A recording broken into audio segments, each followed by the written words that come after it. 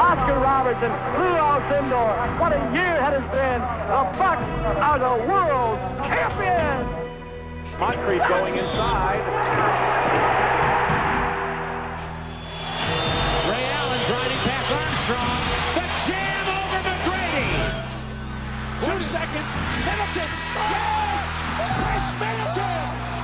Happy birthday, Jason Kidd. This place is up for grabs. Behind the back. Giannis Antetokounmpo. Chris. And on they watch. Holy moly! Dudley up top, open. It's got a clean catch. Milwaukee wins it. Play basketball and win. And win? Yeah. How many games? 6. We're gonna win in 6. Hello and welcome to episode 57 of the Winning 6 podcast, official podcast of BehindTheBookPass.com. I'm your host, Sites Editor-in-Chief, Adam McGee, and joining me this week, as usual, you're probably sick of both of us at this stage, but we have Jordan Treske. Hello. As excited as ever, Jordan is to get stuck into some center prospects this week. We have gone through all of the other 4 positions. We have no alternative now but to turn to centers. Possibly the Bucks' biggest problem area. That might be point guard. It's debatable, but both are in the mix.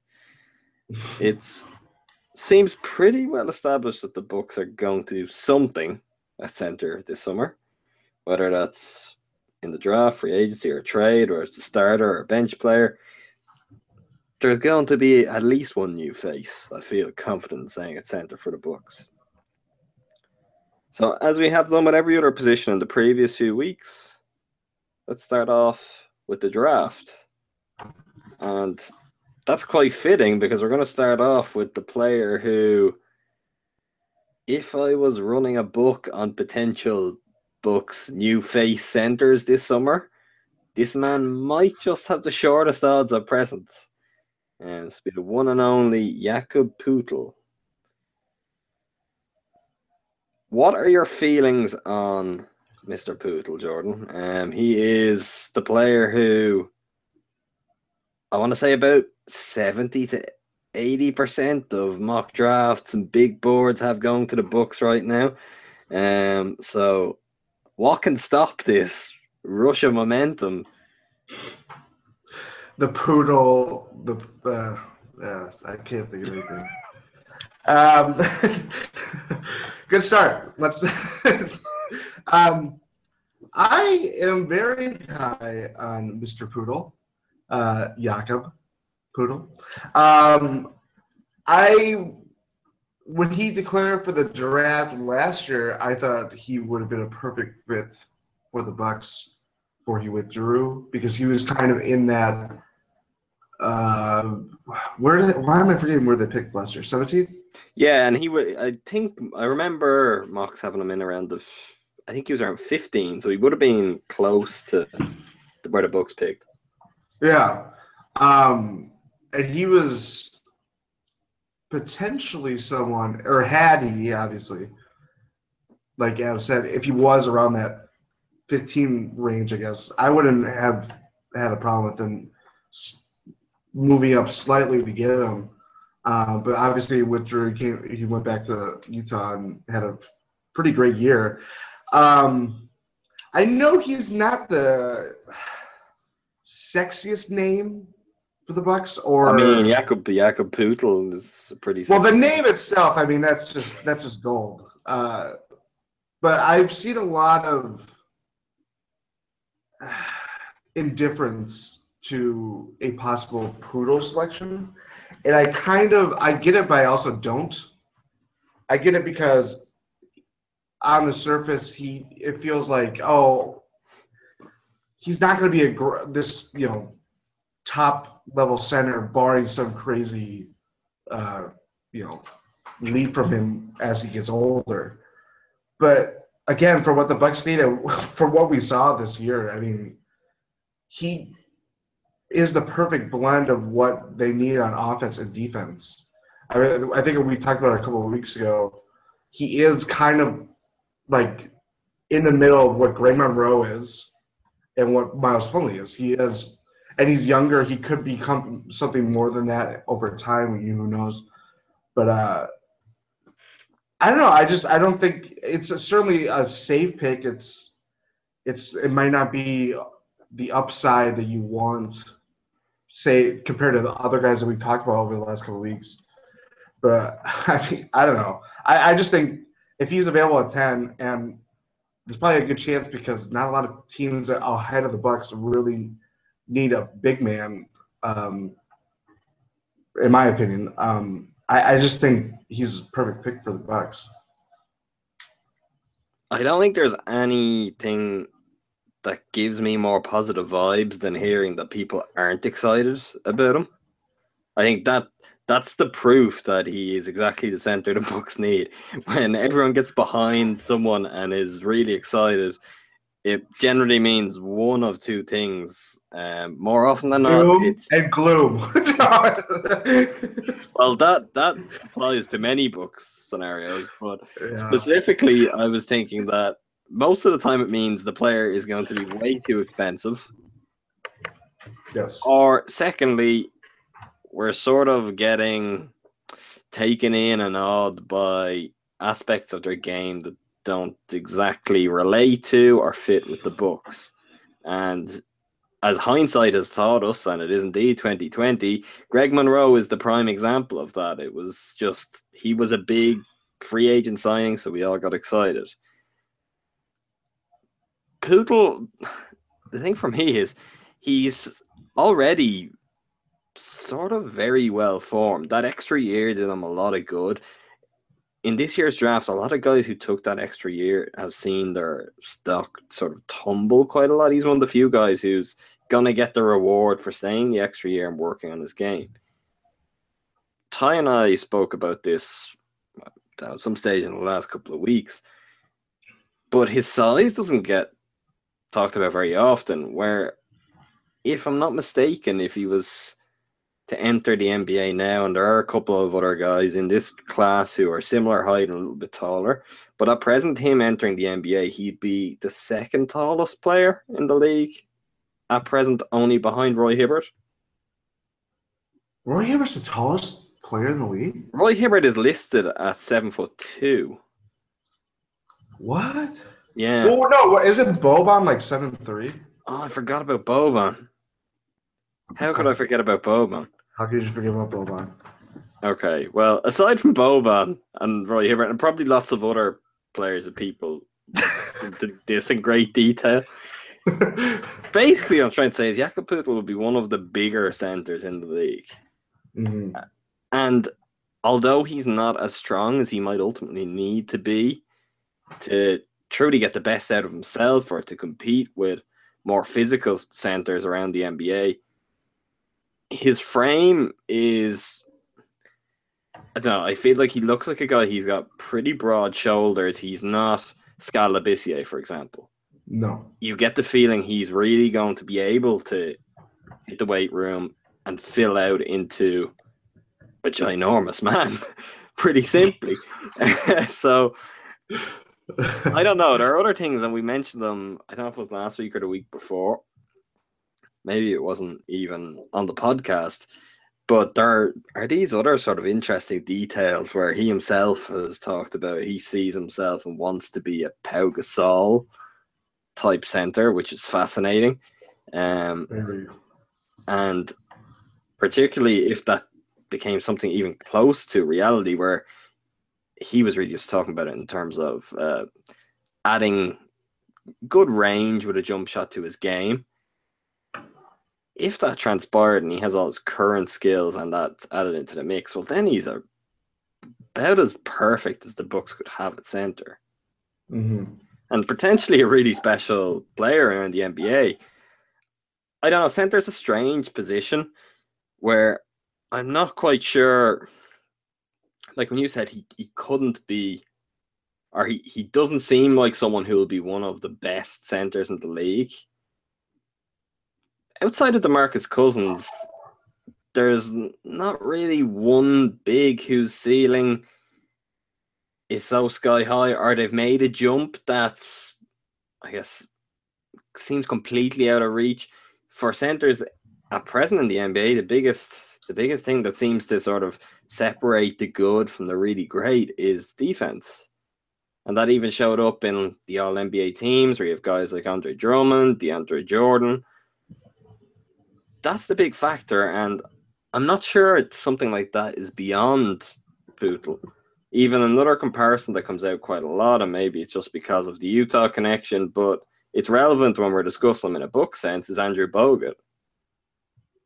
And the reality of that is, if Poodle was a more athletic, more energetic version of who Andrew Bogut is now, never mind the Bogut who the Bucks drafted, it's perfect. It's exactly what's needed for Milwaukee to really sort of kick on with a center. They'd only really have to figure out the point guard spot then, and the starting five at least would be very well rounded.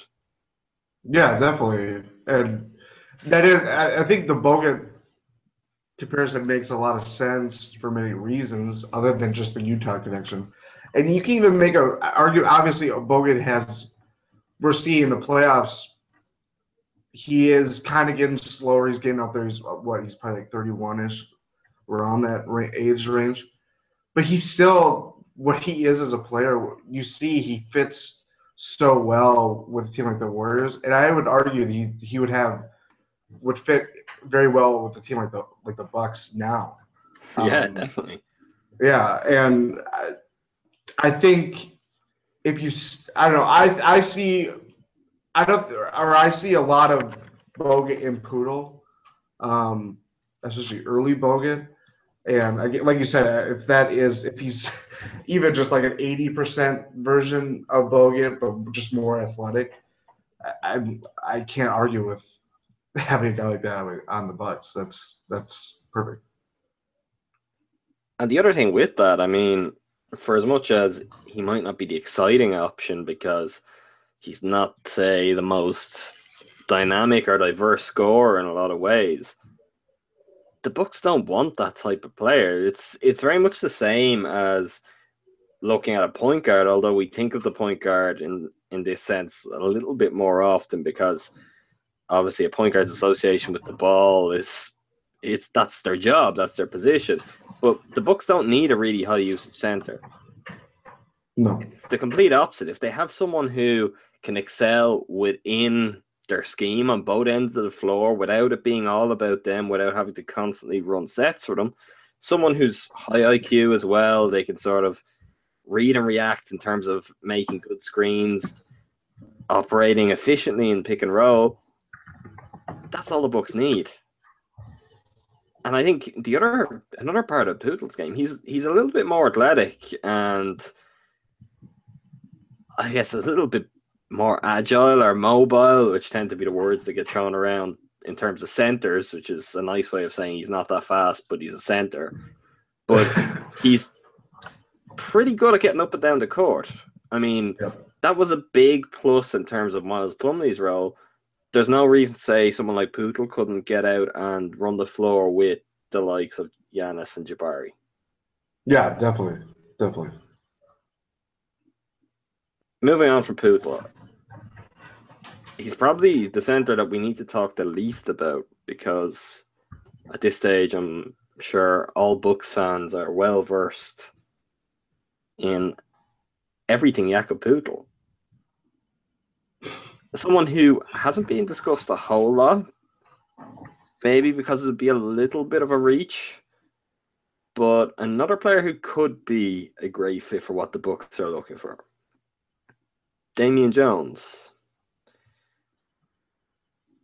Jones is very interesting, as in you can't go very far in reading scouting reports or any sort of prospect profiles on Damian Jones without hearing comparisons to the likes of Andre Drummond, DeAndre Jordan. He is that sort of tough interior defender who will protect the rim, finish very efficiently inside, can't really make free throws, and I don't know if it's in any way relevant, but I have seen it thrown out there by pretty high-profile draft sources. Another reason for the comparison tends to be that he hasn't done that well in college, where it might otherwise be a red flag. In this case, it's being used as a little bit of an excuse for, well, look at these guys who didn't do well in college. Maybe he's just like them. What fascinates me, maybe more than anything about Jones, though, is the buzz he's generating now on the workout scene. And one of the big factors behind that is he seems to be very effortlessly knocking down three-pointers.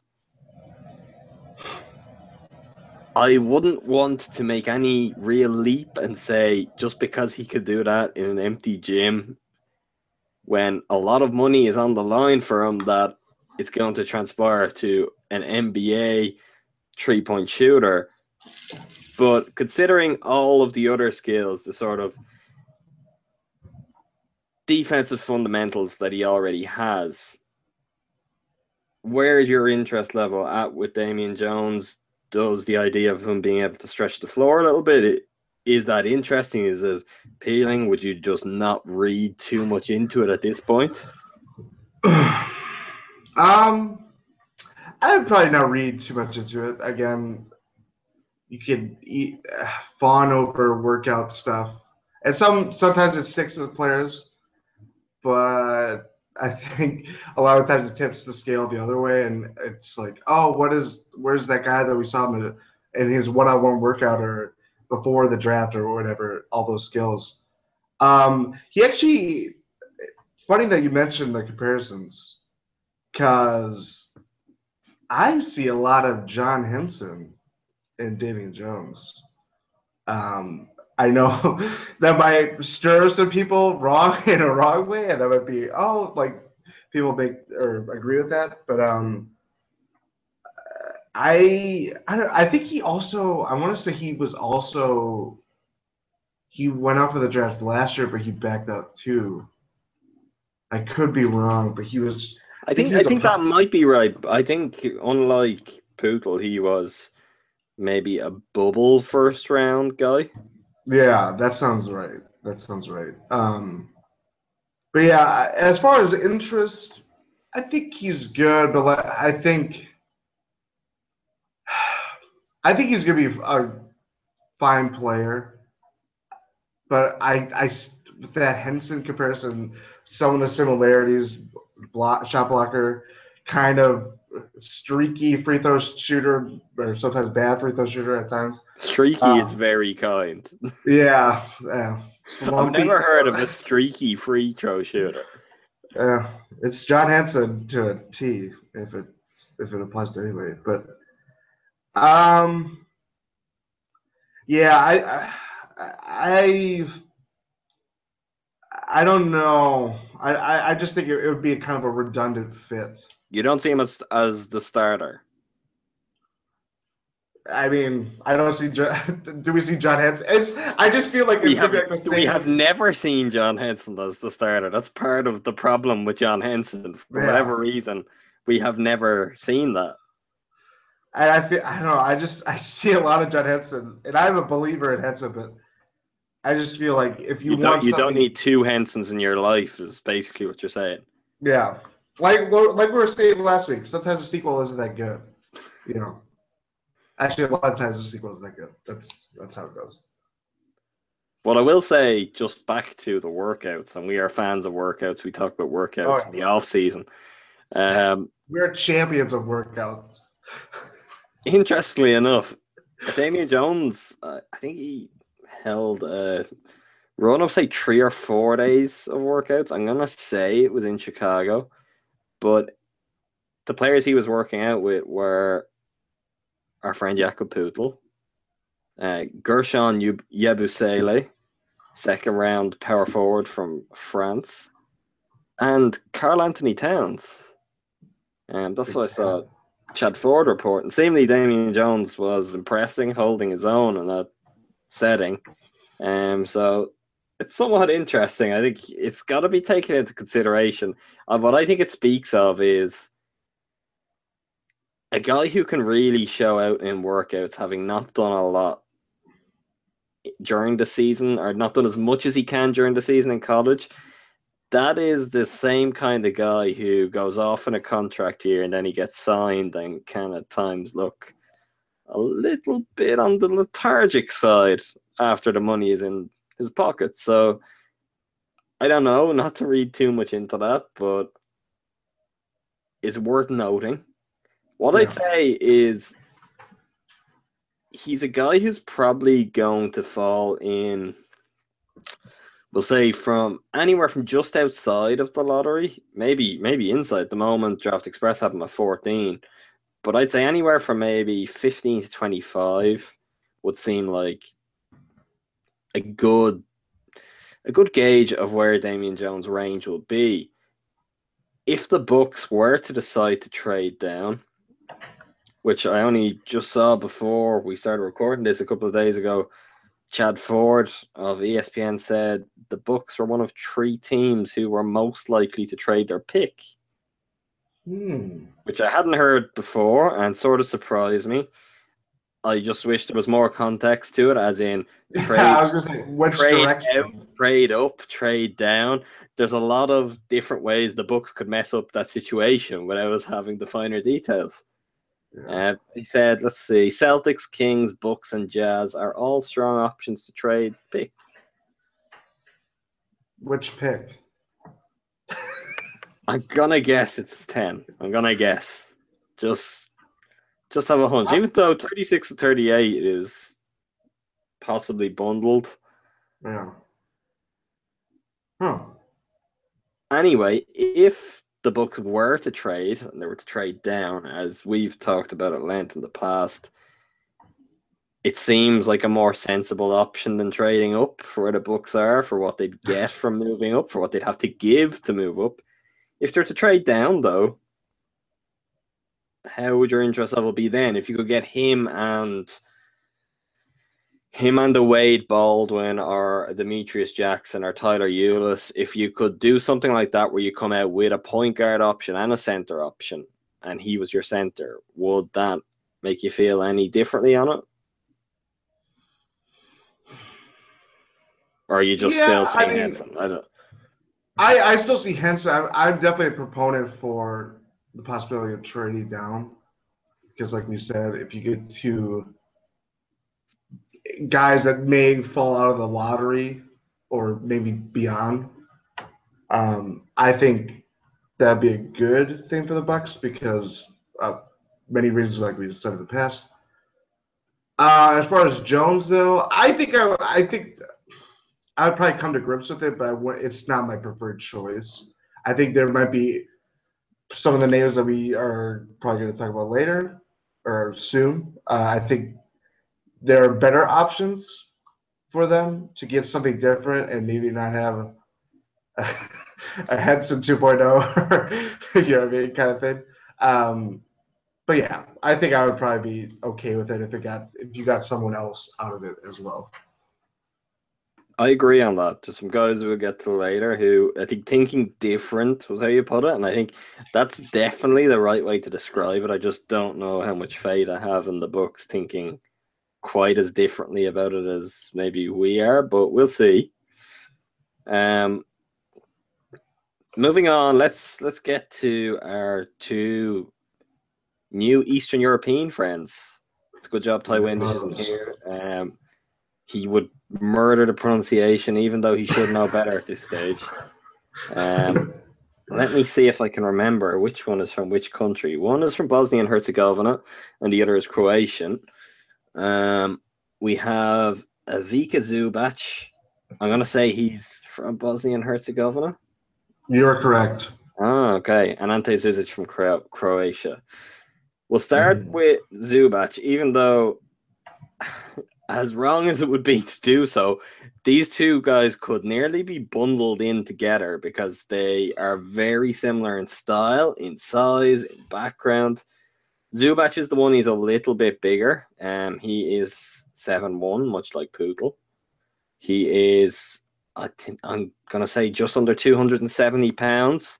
So he has the sort of size, strength, bulk that you're looking for from sort of a more traditional inside center, where Zizic, a little bit smaller, just around the 7 foot mark, 240 pounds.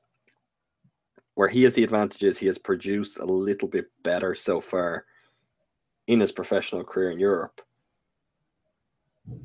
What about either of these international prospects? Is there anything in their game? They do vary a little bit in terms of defense, can fluctuate between the two guys, but in that style of center, these are sort of good post scorers, really physical around the rim. Even if they're not the greatest defenders, they have super size, so it's not going to be easy to score over them. Either of those guys you like? I am, let's get the bad joke out of the way. I am pro Zizic. Thank you.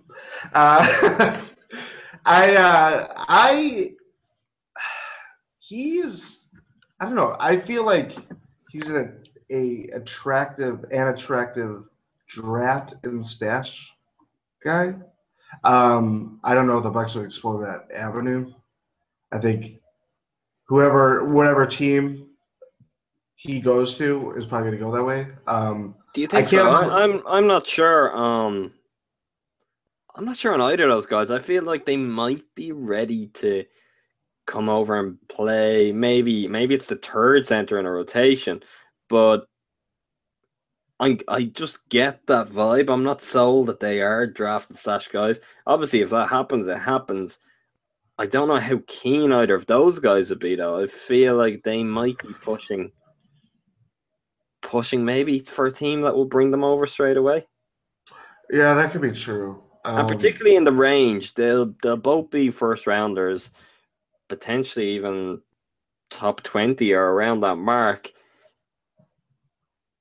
I'm not sure. I think they're both more fully formed, although I think their ability needs some work, and that makes it more appealing to bring them over.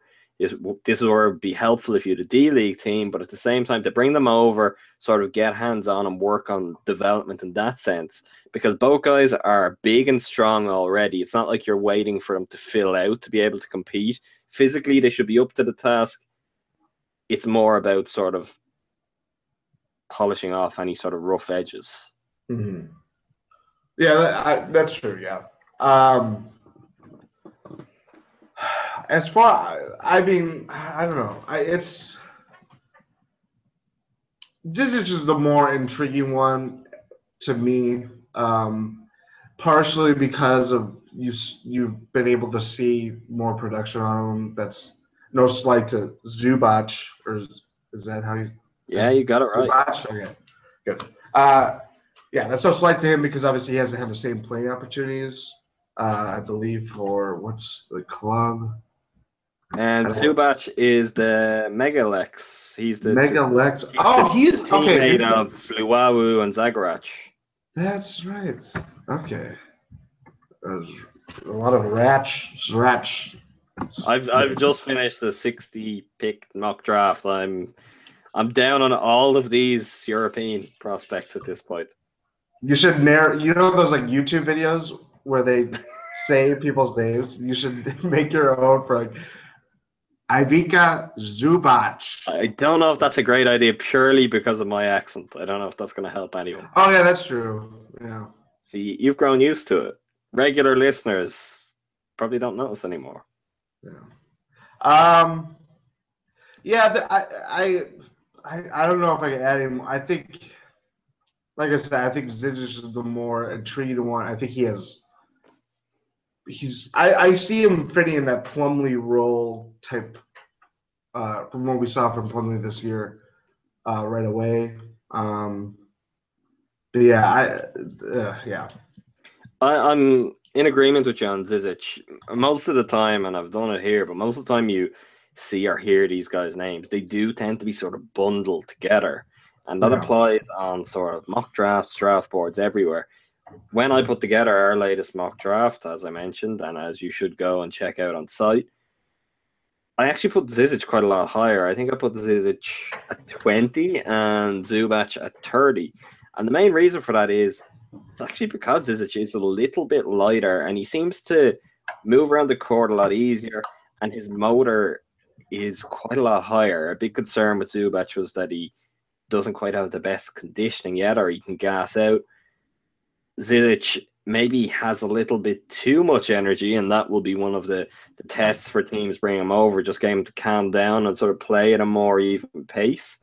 But he's someone who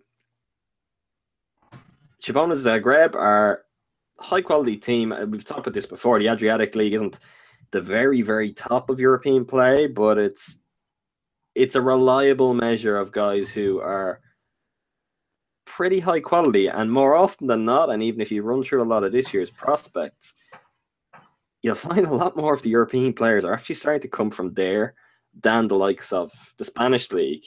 And that makes a lot of sense because it is that sort of Adriatic area where basketball tends to be more popular in Europe. There's a long history in the NBA of Eastern European guys. This could be sort of a way that next chapter sort of grows from there. I'm going to say I'm not mixing this up with Zubac now. I'm pretty confident. But I think Zizic's season was the second best season by most statistical measures in Adriatic League history, only trailing Denver's Jusuf Nurkic from just before he came over to be drafted by the Nuggets. So even that in itself, just to be able to be in that company, that's a nice little comparison. Nurkic has struggled with injuries, but when healthy, he is a really, really good center. I like Zizic a lot. There's no way he goes at 10. I didn't think. I looked back on my mock draft from last year where I had Rashad Vaughn at 27. So maybe he could be my 10 jump guy this year, but I don't think that's an option. But if, say, they were to trade down and do a deal with the Celtics, who would be the most logical team in terms of pick placement, maybe the Nuggets, but that might be a little bit greedy on the Bucks' part. Probably easier to do a deal with the Celtics. Zizic could be a guy who would be right in the wheelhouse of, I think, the Celtics pick at 23. I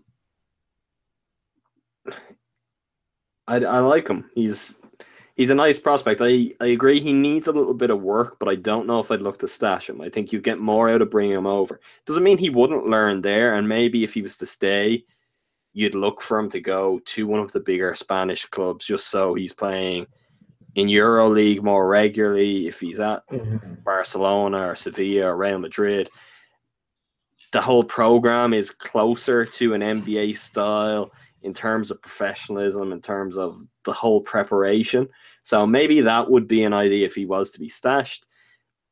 I honestly don't feel like you'd want to be without him for more than a year, and particularly in the book sense, I'd sort of like, well, why not? I mean, it's better than another year, Craig Monroe. Bring him over, let him make mistakes, let him learn, and we go from there. Moving on from being pals, someone who is much closer to home for the Milwaukee Bucks. Diamond Stone, Milwaukee native. Certified, bona fide Milwaukee native, as far as I'm aware. He's not Bucks fan. Yeah, and Bucks fan. He sort of made a conscious effort to point that out in his interviews with the press at the Combine. So far, and it's everybody said sorry to him after he said that. I mean, you must be used to that. Oh yeah. But so far, there's been no rumblings of the Bucks having interviewed or worked out Diamond Stone, although there is still time. I've found it a little strange myself that the Bucks have they started up workouts for 3 days and then seemed to halt them. I know John Hammond is on the road attending sort of higher profile workouts here and there. He was in New York at Ton Maker, Jamal Murray, and I want to say Jaylen Brown? no, that was in LA. He was there as well last weekend. Ton Maker, Jamal Murray, and Brandon Ingram. Oh yeah. I don't know what he was doing there, but if it was Brandon Ingram related, well, then we're in for a very fun 3 weeks. I would like to see some more workouts soon. I believe they're coming in the next week or so, and you do tend to get some of the higher profile names closer to the draft. It'll be interesting to see if Stone then gets a call in to take a closer look at him. His draft stock is very much in flux at the moment. He was in around the lottery for most of the years on a lot of major big boards. That seemed to be the read most scouts had him, and I'm not sure exactly what it is. Maybe it's the rise of some of the international prospects. Maybe it's the likes of the incident he had playing against Wisconsin, where I can't remember who it was, but he sort of slammed their head into the ground. Whatever it is, he has dropped considerably in a lot of people's estimation to the point where he looks like he could fall into the second round. In that sense, this probably makes this discussion a little bit more interesting because, sure, if the Bucks end up trading down, he could be an option later in the first, but depending on what different teams are looking for early in the second round, if he falls there, the Bucks aren't too far off at 36 to have to wait. If they go with an option who isn't a center in the first round, if they don't pick Jakob Poeltl and Diamond Stone is on the board at 36, do you take Diamond Stone? No. No, I don't. No sentiment with Jordan. Why is that, Jordan? I think the fit would be wonky, if I could say that. I can say that. Okay, thank you. I'm not a big fan of Devin Stone. I actually think he probably would have been better off staying another year in school, because I think the whole Maryland, we saw with like a guy like Noah Trimble, he wasn't really high on a lot of boards throughout the year, but he was like a solid first round pick. I feel like Maryland had too many sort of good guys for a team that wasn't that exceptional. Do you know what I mean? There was no space for anyone to really shine, because in guys who could be drafted or could have been, you have Melo Trimble, who has since withdrawn. You have Robert Carter, who transferred over from Georgia Tech. He'll probably go in the second round. Jake Layman, he'll probably go in the second round. There's not a lot of space, and particularly for Stone when you've got Robert Carter there. I mean, Robert Carter could be a center on a lot of other teams. Any time on the floor for them together, you're not going to quite get to show as much inside or rebound as much as you'd like. It didn't seem like an ideal situation for anyone. Yeah, it didn't. I think that's why they kind of not petered out, but just they were definitely thought of as a favorite coming into in the month leading up to the tournament, and then for whatever reason, maybe just chemistry or whatever, all that stuff, it just kind of they flamed out for them. And I think, like you said, the pieces, not a lot of the pieces fit together. Some guys need bigger roles, or whatever. But going back to Stone, I don't know. I feel like he is. I would feel better if they say the Bucks were to select him, if they had a D-League team this coming year.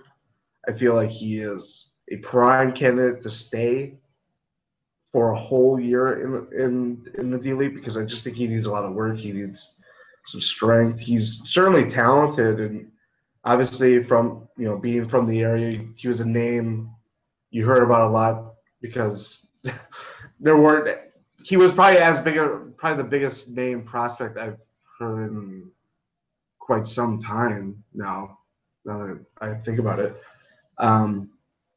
I could be, obviously I'm coming at this from a distance, but I could be wrong on it. But sort of from quite a distance out, you'd tend to hear a lot more about him than, say, another Wisconsin native, Henry Ellenson, who was playing in state and college with Marquette, ultimately performed a lot better and will be picked a lot higher on draft night. Is that an accurate read on it? There was a lot more hype around Stone than there was around Ellenson. Yeah, I would agree. I think that might be due to personalities, maybe as much as anything, too. Yeah, definitely personalities, and the fact that Stone kind of not blew off, but Wisconsin was interested in him, and he didn't. I mean, he obviously did not go there. So there was kind of this animosity, and that showed in the times that they played against each other. Yeah, I don't know. I feel like kind of goes back to Damian Jones. I feel like he's going to be a solid player. Maybe he's third center or second center. Who knows? But I just don't. I think he needs a lot of work, and I think in terms of something different, he's a bad something different in my eyes as far as fit goes. I feel like he kind of has a lot of Greg Monroe style plays, and that's not a bad thing, obviously, if you're talented. Well, I was going to say that because our prospects profile on Diamond Stone actually posted today. John Heffernan wrote it, and he made the point, and I feel confident saying that John is actually one of the bigger Greg Monroe fans, definitely on staff, but he made the point that there's no point in drafting Diamond Stone because he is a slightly lesser Greg Monroe. I mean, he's not quite as good in terms of being an inside scorer. He doesn't rebound as well. They're about the same, if Stone isn't even worse defensively. And then he doesn't even have, say, the passing ability that Monroe has. Yeah. And as much as it would be nice if it was otherwise, he's a little bit smaller than Monroe. He's only 6'10". It just doesn't make sense. It would be nice if it did. If Bucks fans are hoping for a Wisconsin native to be drafted, I think Henry Ellenson is much more realistic. He'd be a more realistic option as the Bucks center, even though we spoke about him last week. He's a guy who, if he fills out, could easily play center in the NBA. May ultimately be something of a sort of a stretch shooting center. He'd be a better option and would give the Bucks more of what they need, more of something different in a positive way, to counter what you said, than what they'd get out of Diamond Stone. And that's unfortunate. He can contribute in the league. There's definitely good landing spots for him, but unless he figures some stuff out mentally, he improves a lot in terms of his ability. At the moment, he's looking like a guy who could be in the league for a long time, but will be in the league for a long time as sort of an offensive bench, sort of a spark off the bench. Mm-hmm. Someone who could come in, maybe energize the crowd, irritate some of the opposition, get some quick points, and turn a game on its head. But that's on the good nights, and you don't want to be there for the bad nights. Yeah, definitely. Moving on from Diamond Stone, we land at my favorite prospect in the 2016 NBA draft. I don't want to call him Jordan's favorite, but I know he's close. He's definitely one of Jordan's favorites. And those of you who regularly listen, those of you who regularly read us, will not be surprised when I say we're speaking about Louisville's Chinanu Onuaku. When we started our prospect profile pieces way back in February, Onuaku was actually the second guy we did. I wrote the Onuaku profile, and it was greeted with, why are we talking about a second round prospect in February? And the reason why is because he's really good, and he is a perfect fit for what the Bucks needed. So whether it's February or January, even if it's December or March, yeah, I mean, we can make up whatever month you want. Those guys will always be relevant. It's a Simpsons reference. Sorry. It's a what reference? It's a Simpsons reference. I missed that one. I don't. There's a lot of episodes. I'm normally good with Simpsons references, but you take Simpsons references to new heights. Yeah. I'm pretty sure Jordan has a library of Simpsons gifs as well, just ready for him.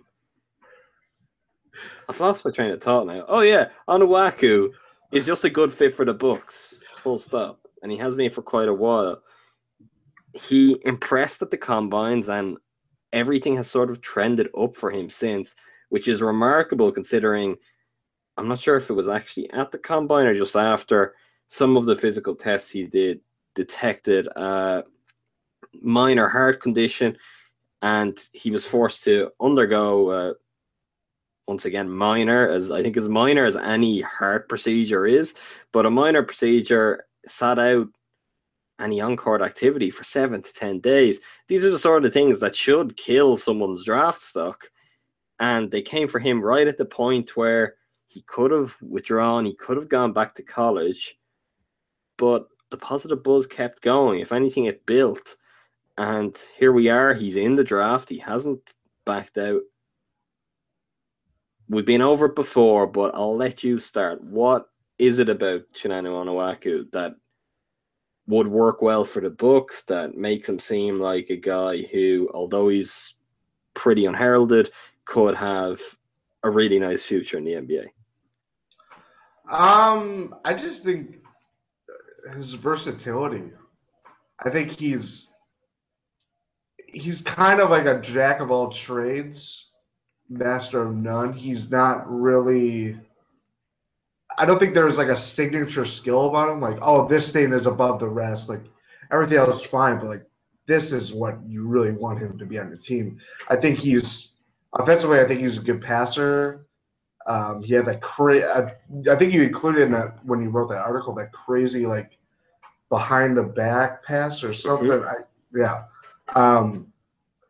And defensively, I just think the fact that he can hold his own when he's not around the rim and can bother shots on the perimeter, all this stuff, and be able to like keep with faster players than he is, faster guards or whatever. I think that's a huge plus. I think it kind of gives you something different. I feel like this is a key phrase in our podcast this week. Just it gives you something different defensively. I don't know. There's just a lot to like about him. I feel like I don't know. I feel like he kind of sneaks into the first round. Maybe goes higher than a lot of people expected or expect. I mocked him at 29 to the Spurs because I think with them, I think he'd be like a perfect Spur. I think Popovich would love him. Yeah. And with them losing Boban probably this summer, they'll need someone who's pretty cheap. It doesn't get much better than a rookie in that sense. I just think he'd sort of fit in and be able to contribute straight away. Like, it sounds crazy, but if the Bucks drafted Onuaku, I would not be surprised if he was a starter by the end of the season. I think he can really hit the ground that running because everything is sort of in place for him to do that, particularly in a team where he's not going to be asked to do much of anything, bar sort of be the fifth guy in the court and cover over all the cracks. And I disagree with you a little bit because I do feel the big standout thing for him is I think his defense just sort of shouts out beyond everything else because he's a really, really strong rim protector. And for a guy who's only 6'10", that's pretty impressive. But he's done a great job of not only blocking shots, but he alters shots, he challenges guys, makes it difficult for them to finish around the rim. Just a really sort of smart defender whose positioning will always be about as close as you can get to being in the right spot at the right time. As you mentioned, though, even bigger than that is his ability to go out and close out guys. And it's not just if the switch happens and he gets pulled out there, he'll do it. He sort of looks like he wants the challenge of going out and guarding smaller guys, quicker guys, more skillful players. And he can go out all the way to the 3-point line, beyond the 3-point line, and he can stick with them. He's got really good lateral quickness. In fact, across the floor, he moves really well for a guy who doesn't exactly look like he's in the best shape in the world. And he is super mobile, to use that big man term again. He brings into the mix the sort of rim running, good athlete, so he can bring what Plumlee brought to the table, solid inside finisher. He doesn't have a jump shot really that he's going to stretch the floor with. We saw that with Plumlee last year. I'm not sure it matters for the Bucks. They don't need that. None of their bigs did that last year, and that wasn't the problem what the Bucks had at center. Famously, he does shoot granny free throws, underhand free throws. Personally, though, I think that, and I think Rick Pitino said this about him. Someone did. I'm going to say it was Rick Pitino. I remember when I was researching way back for that profile of him.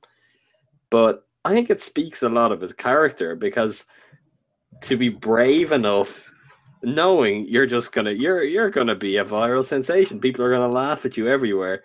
Look at you, you college basketball player, taking underhand free throws.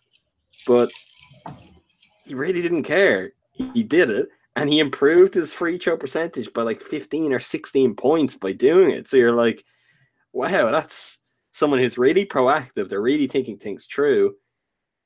And they just want to win and be as good as possible. They're not really worried about the aesthetics of it.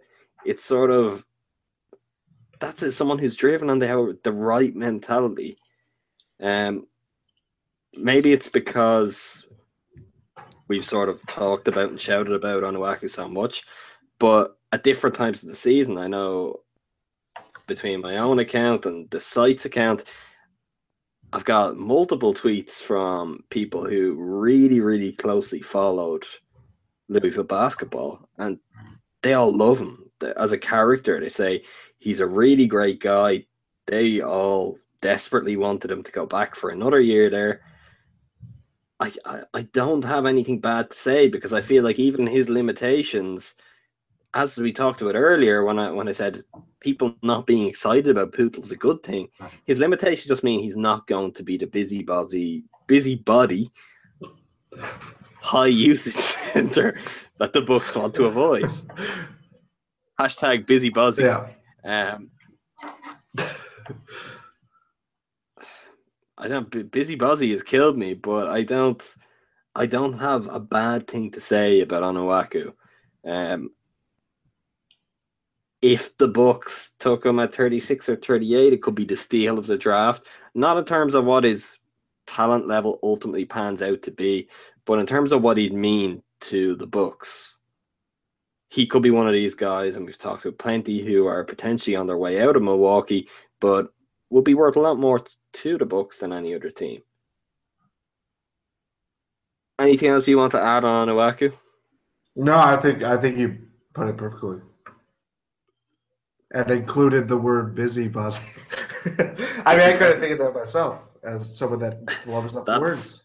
I didn't even know I had busybuzzy in me, but there you go. Moving on from Onuaku, a player who has some similarities.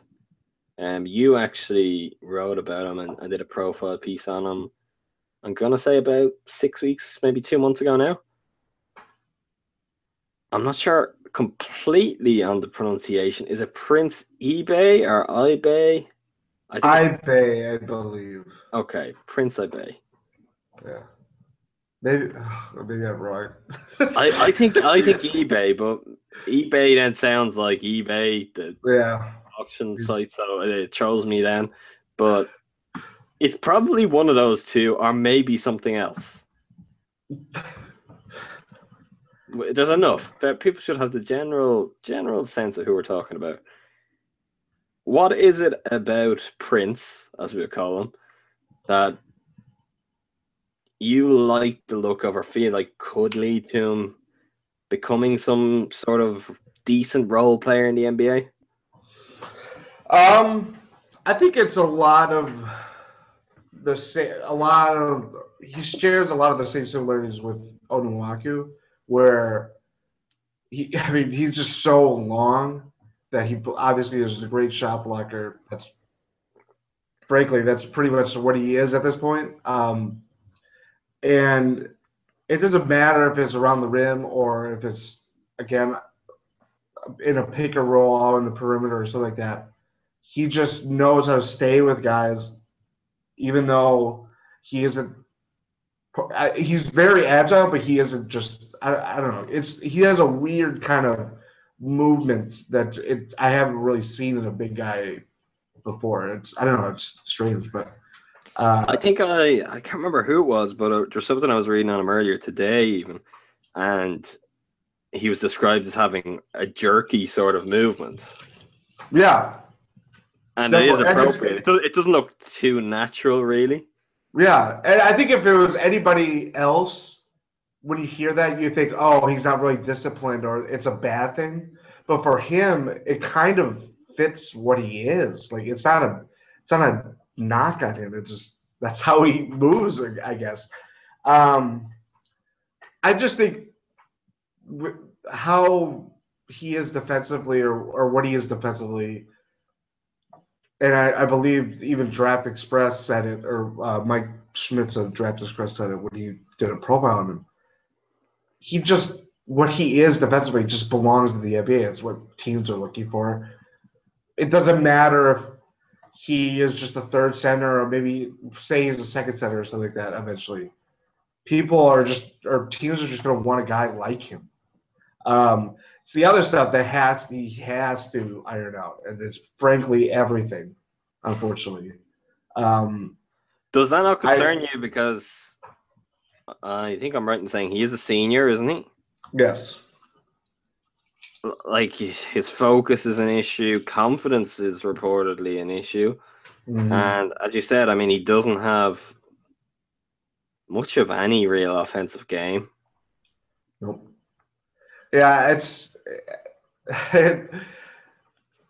I mean, I don't know. I can't put it any other way, though. He just has. I think he's, again, like what we were saying about David Snow. I think he's going to be in the D League for at least a year, maybe more, depending on how focused the team is accepting of him or coach, outlines the role, gives him confidence, all that stuff. Because clearly that's how he became or was talked about even drafted. The starting center for Texas, Cameron Ridley, got hurt. Head coach Shaka Smart, who's a great coach, obviously, said, "We need you. I think you're going to be the most important guy on the team," or something like that. And he went on to have a solid season for conference play. If he goes to a situation where a coach is not like that and kind of gives a tough love, I don't know that could be a really bad thing. I mean, I don't know if he can grow on offense, but I don't know if it has to matter. The sort of mold of a player that's sticking out to me, if you think of say what Kendrick Perkins was for the championship winning Celtics. Yeah.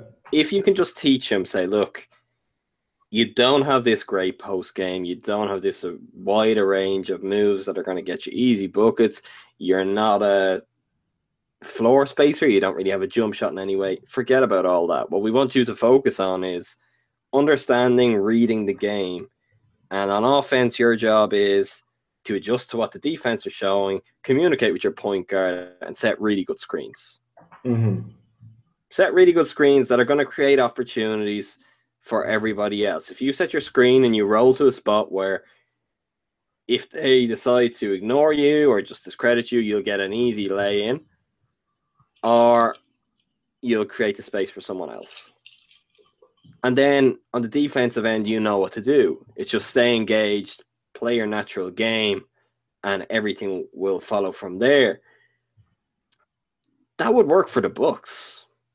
I don't know how many other teams in the NBA that would work for, but the Bucks don't need a whole lot out of their center than a guy who will maybe trail in fast breaks to literally just slam home open dunks, set good screens to help get guys more space, and then to play good defense. Mm-hmm. I think at 36 or 38 is a big reach, though. Yeah, I think I completely agree. They'd have to, and you don't have to do much to pick up a late second-round pick, but they probably would have to do that and get something in late 40s, maybe early 50s. Still, interesting player. Mm-hmm. And I think to kind of piggyback on what you're saying about like a guy or model yourself after a guy like Perkins, I think we saw in the playoffs, a guy like Bismack Biyombo, he has more skills than Famous for having hands like bricks. And here we are, reportedly going to earn $17 million a year. Yeah. He can barely catch a ball. Yeah, that's frankly all Ibe needs to do offensively, and he'll be fine. He just has to get better as a rebounder to, I guess, live up to a comparison like Biyombo. But as a big man, you need a rebound, obviously. But there's something that is going to fit in the NBA. I just don't know when. I don't know how. Oh, I know how. Sorry, but it's just a matter of when, I think. Moving on, another second round center prospect. Someone who again was profiled by us recently. Tom Feister took a look at Greek national teammate of Giannis Antetokounmpo's, Georgios Papagiannis. I feel like this could be some sort of situation where there'd be all sorts of Smurfs Photoshops open. I love how you threw your hands in the air thinking the same. I'm not sure anyone else did.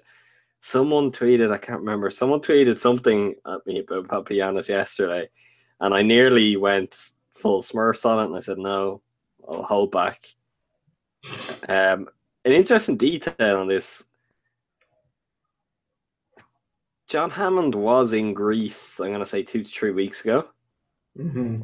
He was said to be scouting in Greece. There was pictures of him in Greece with old friends in Greece. Obviously, Greece is a place that brings good memories to John Hammond. One of his bigger success stories was born out of trips to Greece, I'm going to guess.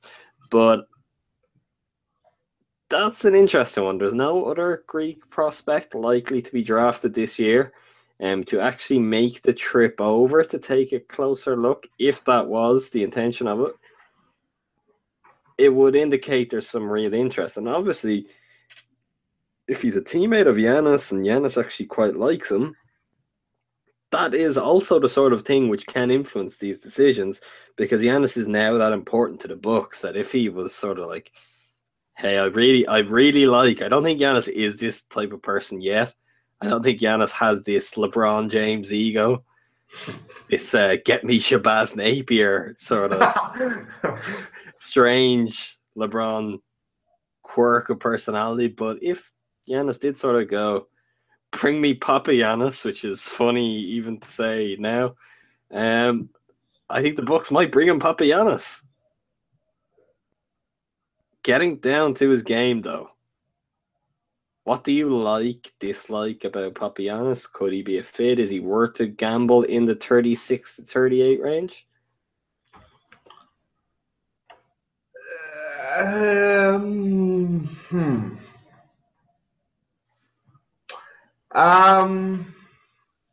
Certainly would be a gamble. I don't know if he's worth it.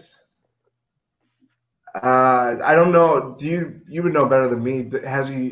Are there any indications that he was instantly going to come over next year, or is? I don't know. I think there is a feeling that he might stay and move to a slightly more high-profile team. He's playing for Panathinaikos at the moment, who are traditionally one of the bigger franchises in Greek sports, not just basketball. And their football club will be one of the more successful Greek teams. I think with a lot of guys, it's going to depend on the team, really, isn't it? I mean, I struggle to see the Bucks. If the Bucks draft a center, unless they use all three of their picks, or maybe use all three and find a fourth from somewhere, I struggle to see them stashing a guy. Unless it's just, we're not going to have the roster space, but we really like this guy. At center, I think it's someone they'd bring over sooner. Maybe the one situation where I could see them stashing him would be if they were committed to not trading Greg Monroe, giving it another year, possibly still looking for another center or re-signing Plumlee, someone who could help them in the short term, and then say, well, we know 12 months from now we have an open roster spot. That would be one avenue if they don't go with a center in the first round, want to go with a European or international prospect in the second. Maybe that's where it would make some sense, and you'd have that sort of option. But otherwise, I don't know. I think if the Bucks got a guy like Papagiannis is, once again, really big, physically ready as well. He's not someone who is going to look out of place. He's really tall. He's got a good, strong frame. Once again, I don't know why you leave him there unless you can sort of matchmake to the point where he ends up somewhere in Europe where he's going to get the very best guidance. That it's just as good, if not better, than bringing him over, that he's still closer to his family. Maybe the cultural differences aren't quite as jarring initially. Unless you can sort of fix a situation like that with it, I think you'd bring him over. And even to bring him over, the advantage in this case, compared with some of the other options, is he would have Giannis. That's something would be pretty big in terms of how do you get the new Greek guy to settle in a hurry? Well, here's his international team, mate. He's been through it. He's been through it in a much harder way, having done it on his own. I don't know. Papagiannis is intriguing because he's a good rim protector, good rebounder, efficient inside scorer. He has flashes of a jump shot, even though he hasn't done maybe quite as much with it as you'd like. It's the sort of thing with another year, you might see some more of it. He's a nice sort of well-rounded center. Back to the discussion even we had with Poodle, maybe, where you're not going to say he's truly exceptional, but he doesn't have too many really obvious weaknesses. I think he's another guy who conditioning is a question over. Maybe he could get into better shape. That's not something you worry about too much with most guys in an NBA setting, though. It's like, if someone's a little bit, this can obviously go to extremes, and there are players where this doesn't stand for, but I'd almost rather draft prospects be a little bit out of shape rather than to have to really sort of push themselves into a frame that doesn't seem natural for them. Yeah. That's how much it would seem normal for any human being, like to make the level to when you're playing then professionally a sport. You'd imagine that with everything that goes with that, you would find yourself in better shape, better condition then anyway. So that doesn't bother me as much as when I see a guy like the next player we're going to talk about, who I don't even know how they make up what they need to physically. I don't know if it's possible. So that doesn't concern me in terms of a knock. I'm quite intrigued with Papagiannis. The only problem I'm having with any of these guys, say nearly after Poodle, is I'm finding it hard to look past the Bucks drafting Poodle. Yeah. I honestly, and this is the Bucks. They could shock us. They will shock us. That's what they do. But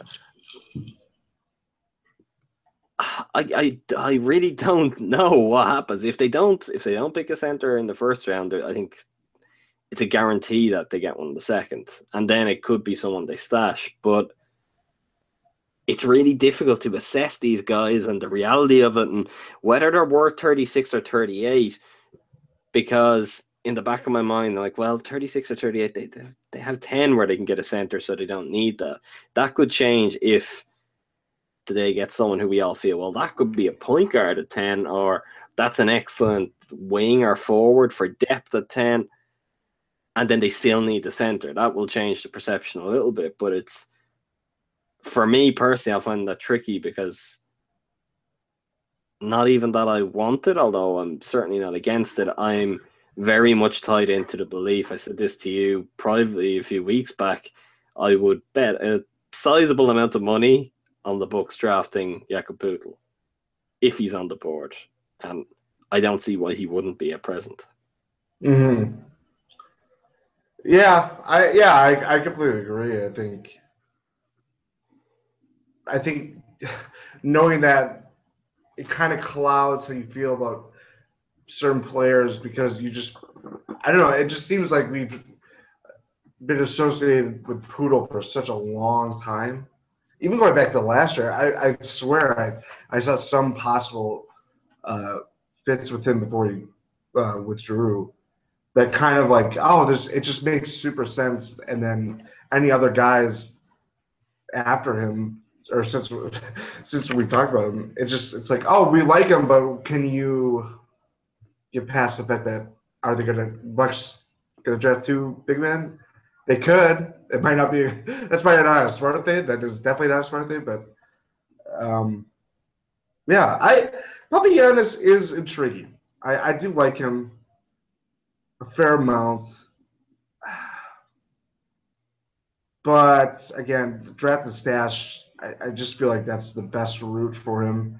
And frankly, if the Bucks are still committed to making the fit with Greg Monroe work, or try it at least again, I feel like that's the only way for them that they would entertain drafting a guy like Papagiannis, because they wanted to have another year overseas.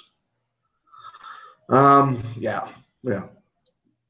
One thing that we maybe missed earlier, but I feel like it's worth noting, in regards to Poeltl, it was quite telling in his media interviews at the Combine. He was asked specifically about the Bucks and how he felt he'd fit, and obviously he referenced playing under former flash in the pan Bucks coach Larry Kryskowiak. But he also said that he feels like he's a pretty natural fit for what the Bucks are doing. It was about as close as you're going to get to any player openly stating a desire to play for the Bucks. I feel at the Combine, you get guys who have no problem speaking with how much of an honor it would be to play under Jason Kidd, but to actually sort of say, I would like to play for the Milwaukee Bucks is rare unless you're a local like Diamond Stone. Yeah. So I found that quite telling, and it's definitely something which factors in for the Bucks. Maybe not now, because this is a slightly different era. I think the ownership in particular are confident, well, who wouldn't want to come to Milwaukee and play for the Bucks? But from a more traditional sense, I think with the fan base, with some of the people who've been around the organization longer, and John Hammond would namely be one of them, the idea of someone who seems to want to play in Milwaukee, that's a big, big check. I mean, that's something that takes away like 50% of the worries that you tend to have with other guys you could bring in. So it's worth noting, and I think that's even subconsciously, once I heard that, it really strengthened the whole idea for me. I was like, okay. The Poodle movement? Yeah, it's too good to be true, though, isn't it? I mean, this is exactly where the Bucks just do what you don't expect. They zig the guy they zig when everyone else zags. When the guy seems like a perfect fit, wants to be a player on the team, that's when they go, Ton Maker at 10. Ton Maker is the guy. Yi Zhen Li, part 2. Let's go. That was a very nice way of setting up our final draft prospect at center. That was that. Oh, yeah. You did me a favor. I couldn't have done it better. I've left him till last, even though he probably will go earlier than this, but I've left him till last because I just don't buy into any of it. This is the man I like to call Zhu Qi, even though Jordan corrected me last week that at the combine anyway, he was being referred to as Zhou Qi, which I'm really emphasizing the Z sound because otherwise, Zhou Qi, as I said last week, could very much be Wisconsin native Joe Qi. Yeah. Qi is, in the politest sense possible, a freak. We can say that. That's okay. I mean, we are the only team and fan base in the NBA who can lay claim to a freak, and in a very positive sense. The Bucks would be expanding upon their sort of collection of freaks of different nationalities if they did choose to draft Mr. Qi. For those of you who don't know, he is 7'2". He is only 218 pounds, though,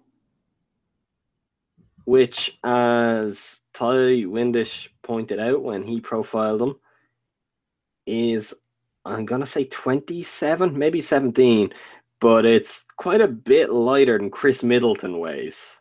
Wow. Which, for a 7'2" guy who wants to be an NBA center, sounds like a bit of a problem. I even think Michael Carter-Williams weighs about 205.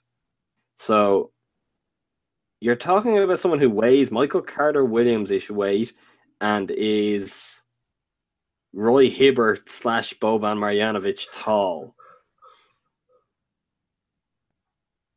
Where we talked with some of the other guys, and I alluded to it earlier, where you can look at some players and it seems logical. You can see how they're going to fill out. You can see their frame is sort of, it's almost designed to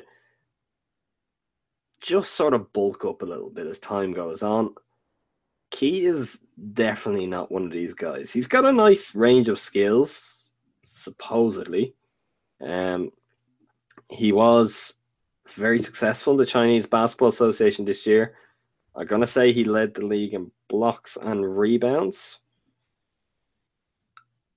The only problem I have with that is I don't know how much of that is actually down to skill or just down to his size, which in China, just that height might make it a little bit easier for him. He might get away with that stuff just a little bit easier. Where, I mean, this was Ty's example actually back in the piece when he wrote it, but for all the flaws that we now know Greg Monroe has, if Zhou Qi has to guard Greg Monroe, that's a bloodbath. Moose beats him down in the post. He'll drink his milkshake. Oh, that's my favorite Jordan reference ever on the Win 6 podcast. I might have to do that Photoshop. What are your feelings on Qi? Do you feel like he can fill out? Have you seen or do you know enough of his skills? Is he worth the second round gamble? Many people, including Draft Express, have him going in the first round. Draft Express currently have him going to the Spurs. I really don't. I know the Spurs often pluck players who are somewhat exotic. They don't necessarily go the traditional route, but I don't see this as a very Spurs-like move. Yeah, I think, like you said, he's very skillful. He's so tall. Obviously, he did pretty well in the CBA. Pretty well, very well. It's just again, what is going to happen? It's not even just the physical part about it. Um, how can he? I don't think he's even very well versed in English. So No, that's I'm on his Draft Express page at the moment, and in their most recent notes on Zhu, they said his representatives expect to reach an agreement with the Chinese Basketball Federation to allow him to join the NBA in the near future, which should boost his draft stock further. The plan is for him to work with an English tutor in China, work out and focus on his nutrition to help him prepare for the rigors of the NBA. I mean, I don't know what it's like. Does he have to eat a full cow? I mean, to what a nutrition? moose. Yeah, it's gonna be the other way around. Unfortunately, Moose is gonna eat him. But what nutrition? I mean, Yeah. what can you tell this guy to make him NBA ready in any period of time?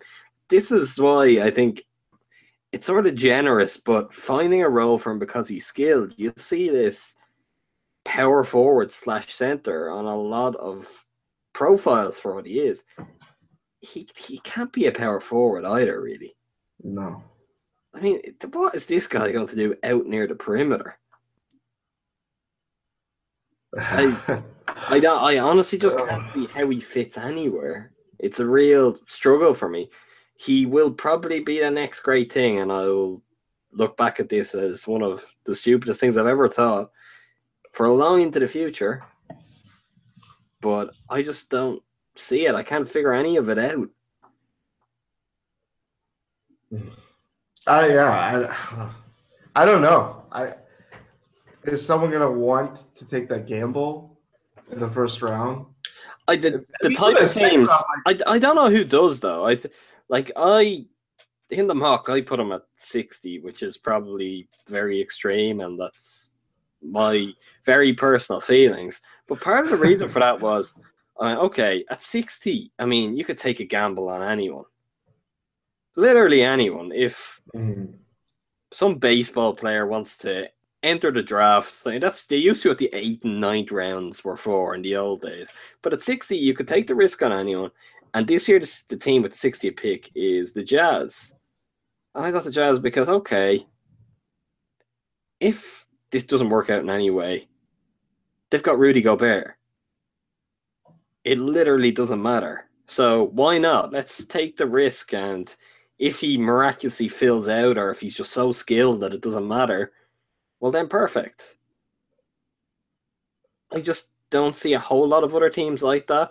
I mean, the Celtics are a good bet for any player who just seems like a big risk because they've got so many picks that they can take like 4 risks and have 6 picks left to trade and select real players with. That's barely even an exaggeration. Trying to do a mock draft when the Celtics are appearing every second pick is hard work.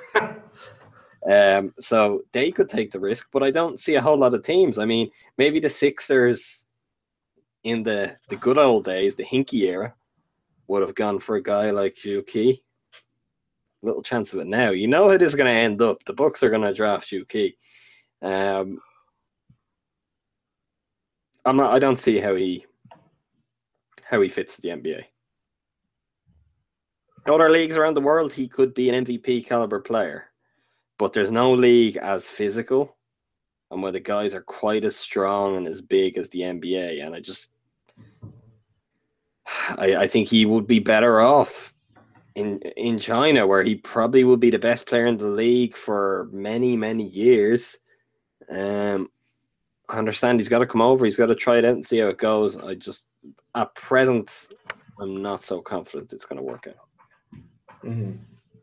Moving on from the draft. Boy, have we got some free agency names. We'll start at the top. We'll get it out of the way. It's got to be done. We make this little rule most weeks that we won't talk about guys who are going to be out of reach financially, because it's pointless. But we'll have to make the exception for probably a couple of guys this week. The first one, the man most regularly linked with the Bucks, I'm going to say over the past 3 to 4 months, Mr. Dwight Howard. I feel like there's so little to say here because we all know who Dwight Howard is as a basketball player. Believe it or not, I don't think he's the boogeyman like so many people seem to fear. I don't think Dwight Howard would completely kill everything that's currently good about the Bucks. That's not me being swayed by his glorious publicity tour this summer.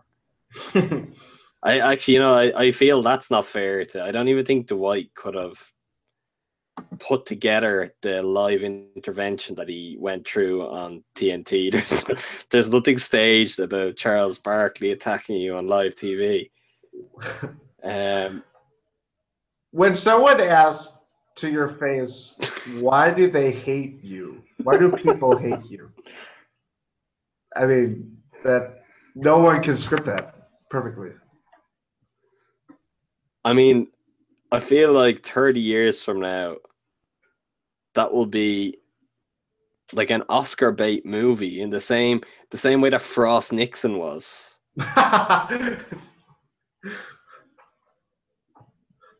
The white Chuck, I can see it. Yeah. In terms of Howard is an excellent fit for the Bucks in terms of play style.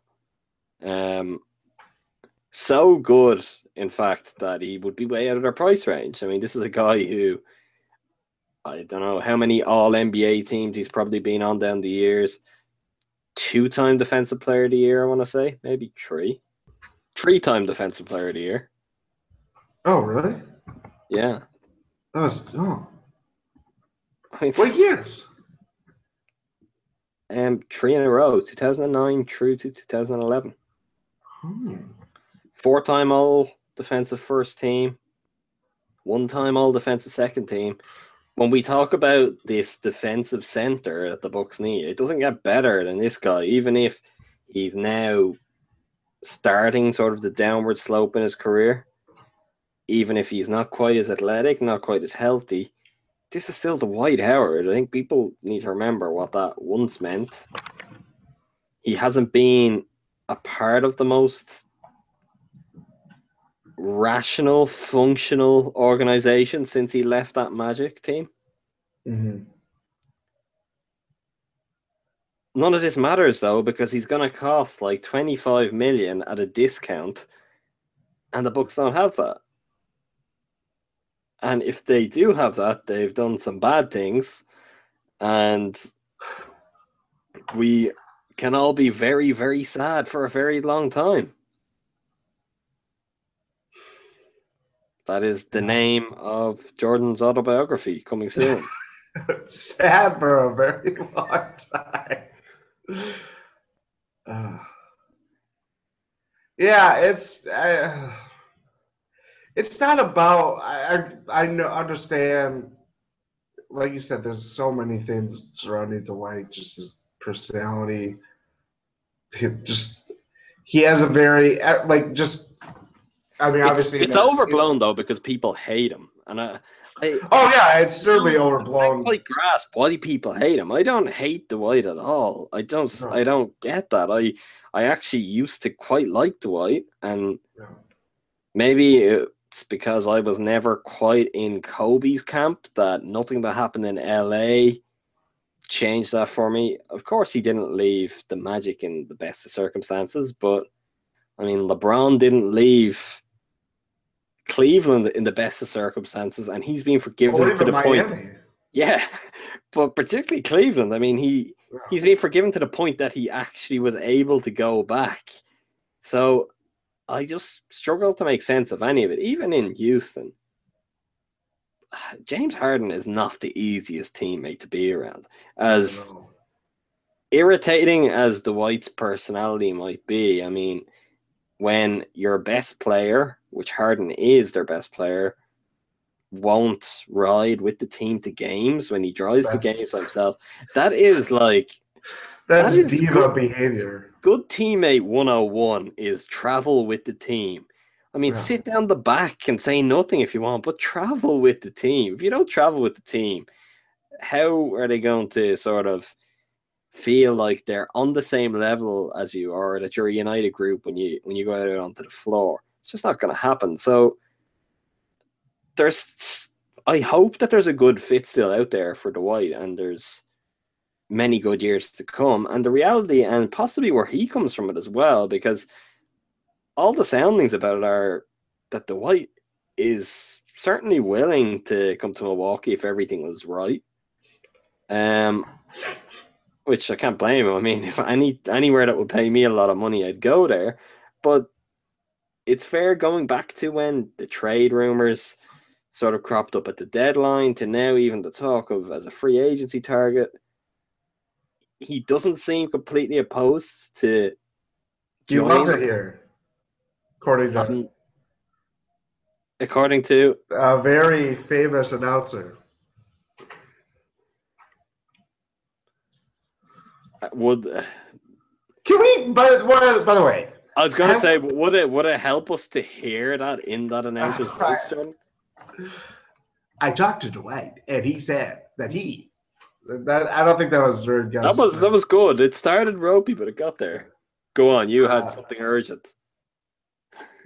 I don't think we talked about it at the time, but I've never heard a broadcaster talk about someone's upcoming free agent status or possibly being traded or something like that. I've never heard them like shilling out like, "Oh, he loves it here," like we talked during about the game. We did about 20. This is how we got you to do your first Gus Johnson impression. I think we did about 20 minutes on this, but that's nearly a further extension of the whole way that people treat Dwight. That it's just like, yeah, everything he does and says is fair game. It's like, yeah, because any conversation that happened, if it did happen, was obviously sort of an understanding. Maybe, this is an off the record conversation. I assume we're both around the game long enough not to have to start and end the conversation with, we are now off the record and we are now on the record. yeah. But I think with Dwight more than anyone, that seems to be something that has to be done. The problem is just, for me, it's price. And it's where the Bucks are at. If this was 2 years down the line where things are much tighter for the Bucks financially, but everyone has developed 2 years more than they are now. If Jabari is fully realizes whatever he is, Giannis, Middleton, then perhaps you say, you know what, let's pay Dwight crazy money. Let's go over the cap and play the luxury tax, because if we have him for 2 years, that could be the piece that gives us our title. The problem is, for the Bucks now, they're going to pay him at a point where it hinders what you can pay those guys. I wouldn't feel comfortable paying him before you get to pay Jabari, for example. But paying him now, and if he's there for 2 years, say, and it doesn't quite work out, or he starts to fall off, then what was the point of it? I just don't think the Bucks are ready right now to make the swing for the fences, pay that guy big money move. And I think by the time they are ready, he's going to be on the decline. So it just, in that sense, he's too expensive and it doesn't work out in the bigger picture. Yeah, I mean, I think it would have been a good what if about this was, or I just thought of, like, say if he was a free agent last year after, this crazy unexpected season, and same things that apply with him now with the Bucks, all the interest and all that stuff. What if it was last summer with the Bucks? How would you feel about Dwight coming to Milwaukee? I'd feel good about it. Yeah. I feel really good about it. I mean, if last summer you could have paid him, say, $5 million more, because remember, he would have been working off a slightly lower max, not quite that low, but that would have been closer to what his full value was. $5 million more than what Greg Monroe got paid. So say Dwight was going to get paid $22 million. be there for 2 years plus a player option for a third. Mm-hmm. I would have done it. Yeah. It just... Everyone would have. Think of it's almost easier now to say all of the bad things about Dwight because the Bucks hooked a free agent in. Mm-hmm. Where it's, if Monroe had said no and gone to Portland or New York and say the Bucks had got a 1-year rental of someone, I think people would feel differently about someone like Dwight giving real consideration to the Bucks. That would be the groundbreaking moment, perhaps even more so than Monroe was. But now we come from this point where a big free agent has come, albeit not as big as Dwight Howard, but a big free agent has come. It hasn't worked out, so now people are more skeptical with every sort of detail of that type of move. Mm-hmm. I find it hard to get involved in the I want them here, I don't want them here, because I just don't think it makes sense. It shouldn't really be possible to happen. It is technically, but it doesn't set up very good decisions or decisions that they should want to make in the future if they do something reckless to go and get Dwight Howard. If they go get Dwight Howard, they're never going to have a good bench. So he needs to stay healthy, and they need to be just as good as anyone could possibly imagine when he's on the floor. It's really pushing things to the limit, and there's no reason for the Bucks to do that. It's not worth their while. Yep, totally. Moving on to the next guy. Someone who a month ago, maybe, although he was trending up to a point where it probably wasn't an option then, but a month ago would have been a very realistic and somewhat of an ideal candidate for the Bucks at center. And this is the aforementioned brick-handed Bismack Biyombo. Bismack Biyombo is probably going to earn Greg Monroe money this summer. Yep. The funny thing about that is, if you said to me, you have this amount of money and you can have a center that fits your roster as well as Greg Monroe does, or as well as Bismack Biyombo does, although Biyombo has less talent, it's a no-brainer. I'll pay him more because it's what the team needs. Yep, definitely. We got to remember, Biyombo was a free agent last summer, though. Mm-hmm. I mean, I know that seems revisionist, but we discussed him around this time last year as a player who would seem to fit the Bucks really well. He was on our equivalent of this podcast last summer. And if they had tied him down to, it would have been a much lesser deal. When you look at what he got, you probably could have offered him 5 years or 4 years, $8 million. You'd be 4 years, $8 million last summer. Biyombo doesn't think for a second. He signs it, and all of a sudden, the center is tied down for $32 million in total, and everything is good in the world of Bucks. Where we are now, though, I don't think the Bucks can. This is like when we talked about before. If Monroe worked out, the challenge the Bucks would have is they couldn't really re-sign him if they wanted to without paying a lot of money. Obviously, they could re-sign him because they'd have his rights, but it would get very dicey in a lot of ways. With that value that he's deserved with his play in the playoffs, it's well earned. I don't think he's an option anymore for the Bucks in terms of price, even if style of play is, once again, quite close to perfect. Yeah. When I saw, I believe, who was it, Sean Devaney? Yeah. Sporting News? Sporting News. I knew he was going to, I had a feeling, like, just if he threw out 15 million, I was like, yeah, that sounds right. 17 knocked me off balance, though. Yeah, it feels like it's pushing it. You'll remember last week when I said, no, you know what, I've reached a point where I feel like we're overvaluing Miles Plumlee. No, Where we're not. He's not going to make 10 million. If Biombo's going to make 17 million, I mean, there's a chance. The one thing I would say, saying the Plumlee case is in the Bucks' favor, and you'll see as we go through our list here, there are a lot of good sort of mid-level free agent centers this year. There are probably enough to go around that some guys end up underpaid still, even with the cap rising. But 17 million for Bismack Biyombo, 17 million based off of one playoff series. Maybe that is still ridiculous because I'm trying to figure out who pays him that. Who says we need to give 17 million of our available salary space to this guy who blocks shots, rebounds, and will dunk from within 1 foot? I tell you what, it's not the Raptors. No, it's definitely not the Raptors. Masai Ujiri made comments saying that he would like to keep him, and Biyombo said something about you'd think a hometown discount. Again, Yeah, discount. I think at this point, his hometown discount is $12 million. If he was feeling super generous, he's taking 12 million, and he could get 5 years, couldn't he? Because they have his rights. So he'd take an extra year and go cheaper. Am I wrong on that? Maybe I'm wrong. I don't know. I don't know. Maybe they have to have full bird rights to give a 5th year. Yeah.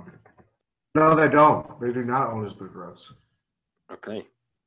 There's just really no way that the Bucks can. Well, there is a way. I mean, the Bucks could be the team that pays him 17 million, but when there's once a will, again, there's a way. Once again, it's forcing decisions that they shouldn't want a part of in the near future. Yeah. This is rough. I don't like this. The fear is setting in for things the Bucks could do this summer. I mean, what if they're going to move the pick as part of like a Dwight Howard sign and trade where just to give him his super max, they go, okay, Rockets here, you have this. I'm moving on. I'm depressing myself. Festus Ezeli. Festus Ezeli is going to be fair game this summer because I don't think the Warriors. I feel like Durant at this point is probably going to stay in OKC. And even if he does leave, I'm still more inclined to say he'd think of going home because going home would mean going east. And if he falls short in this fashion in 7 games, which you will know by the time you listen to this podcast, but we are recording just as the game is about to start. If he falls short at this point and he feels it's not going to get better here, he's going to want to get to the Eastern Conference and avoid the Warriors, avoid having to get past the Spurs like they did in the future. I don't think that would be Golden State. But I do think the Warriors are going to try to re-sign Harrison Barnes. I think they'll go that extra mile to bring him back. With that in mind, then, guys like Festus Ezeli are basically going to have to be sacrificed. That doesn't mean that he's going to come cheap. No. He has proven himself to be very able in his time with the Warriors. I think anyone who has been a part of the Warriors for the past 2 seasons probably automatically gets a couple of million added onto their price tag. As a fit, though, Ezeli is, once again, another guy who would work pretty well. The thing with this, and a lot of you listening might think, wow, there sure does seem to be a lot of guys who fit what the Bucks need well, considering the Bucks don't have any of them at present. And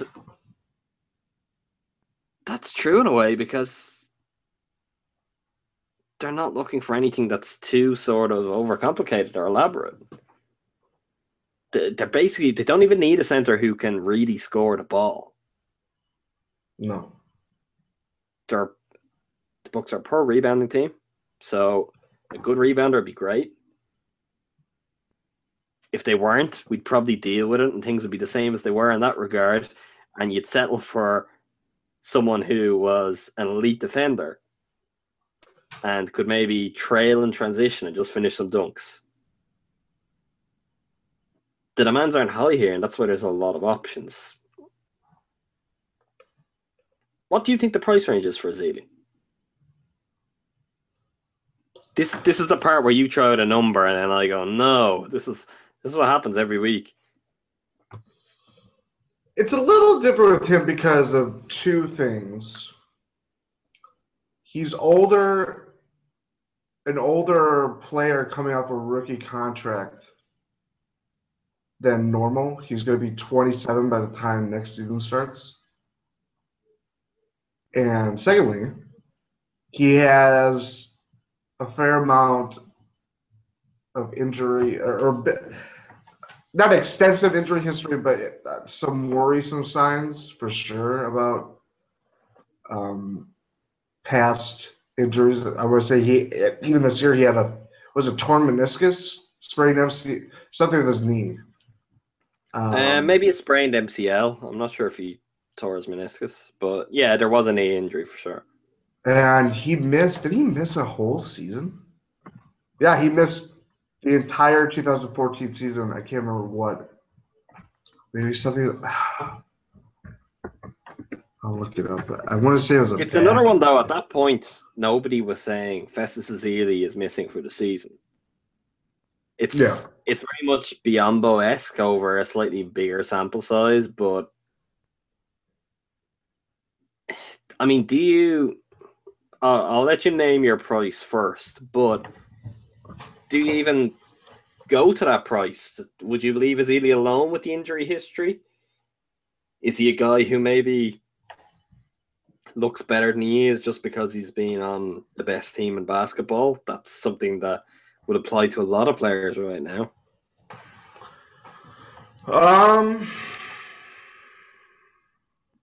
I'd probably go no. I think, again, I'm going to bring this up. I just think he's kind of in that area, the John Henson area. I feel like a lot of his. The amount of John Hensons out there tonight, Jordan. Yeah, it's a shout out, I guess. I was going to say it's unnerving, but okay. As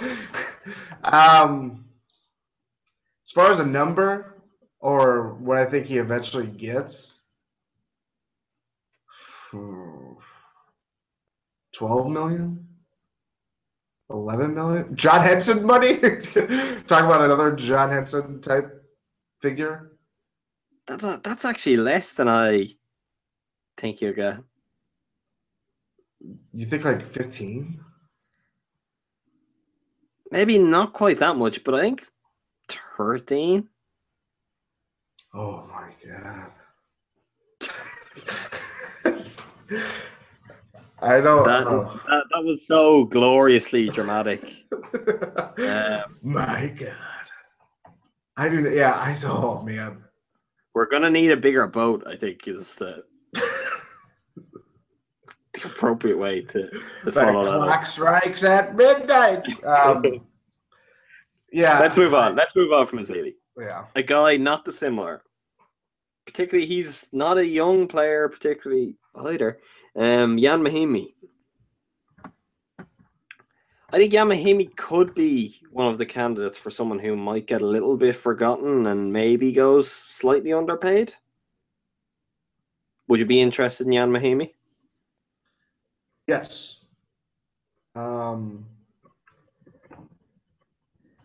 He's always intrigued me as just a fan of basketball because I've always thought there's something there with him. Even going back to when he was with Dallas for the championship team. And as Zach Lowe might be his biggest fan right now. He's certainly championed him a lot this season. Even I want to say he put him top 3 in most improved player, maybe. I can't remember. Sounds about right. there's a lot of things he does well. Rebounding, that's again big plus because for the Bucks. He's not his block numbers aren't crazy, but that doesn't mean he's not a bad defender at all.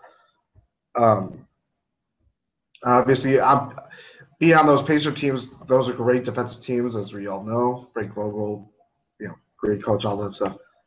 I guess the one worrying thing for me is that he's 30.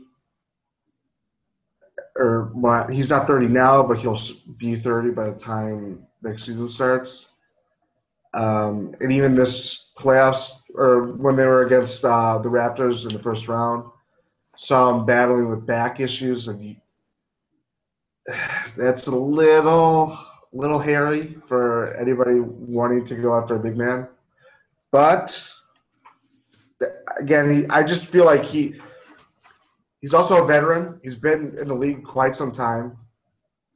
He's smart. He knows defensively. He does get in foul trouble occasionally, but he's intriguing. I think, like you said, I totally agree with you too. I think he kind of gets lost in the shuffle a little bit financially wise this summer, and some team, whoever ends up taking him, maybe it's the Pacers again. You never know. They'll get him at a more premium price than some of the players that we've already, discussed about getting. Is it the years that you're more afraid of with him because of his age then? Yes. Yeah, definitely. So ideally you pay him a tiny bit more for a shorter deal and see how that goes. Maybe have a team option if you take that. I don't think not a lot of guys take team options anymore. That's a phrase that's almost disappeared from salary cap parlance, but something like maybe 2 or 3 years with a team option for another, just so that you're not completely locked into it if the price was right. Definitely. Maybe 33 million over 3 years and include a player option, like you said. So John Henson money. Yeah. There's a theme here. There's a theme, ladies and gentlemen. If that's the sort of money we want to pay to the guy who's going to start for the team, maybe we should try starting the guy who's been paid that money. Just an idea. Is there any chance we see Henson start this year? I think there's a chance. Aside from everyone being injured. I think there's a chance. I think everything's so fluid with all the Bucks big men but Henson, really. And I don't feel like there's anything. I don't feel like Kidd has shown anything in his time in Milwaukee to indicate that he feels Henson could be the starting center. Well, he has said that Henson's a basketball player, and they appreciate it. And he can wear the jersey. That's another plus, as he pointed out during the draft lottery.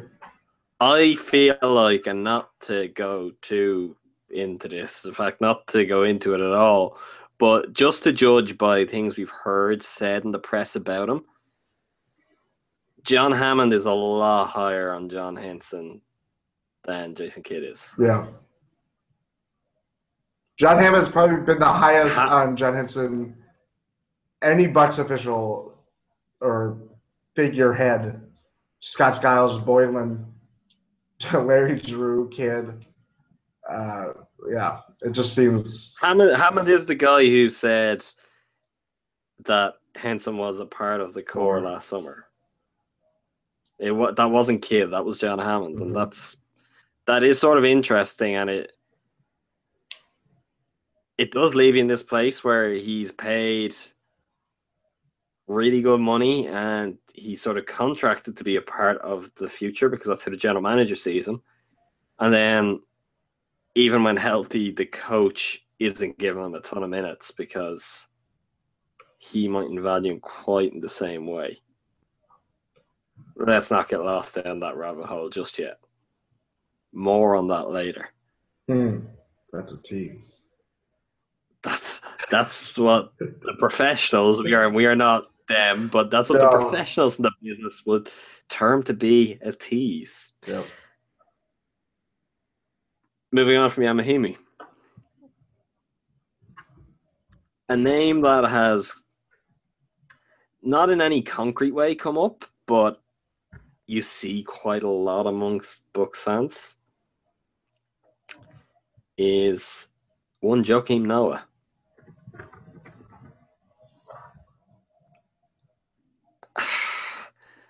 Obviously, we all know what Noah is, who he is.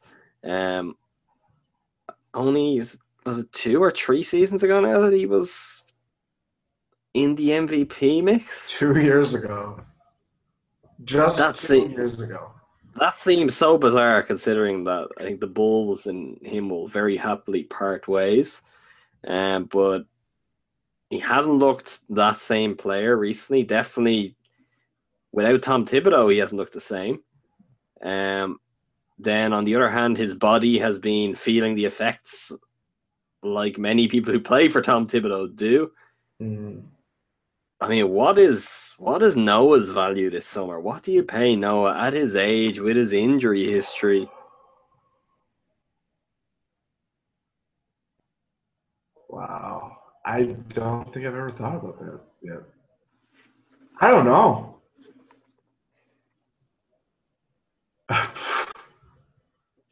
I think on name value alone, some team will still pay him. Yeah, if you some team has to. If you strike out a little, say, and you're rebuilding, and you want to bring in a name, keep the fans happy a little bit, or at least talking about something, he would seem like that sort of guy. We talked about this with some people over the last few weeks, but it's interesting to look at guys' salary history and try to trend it. And generally, it's sort of accepted that most players are going to trend up this year. Noah's coming off a year where he earned $13.4 million.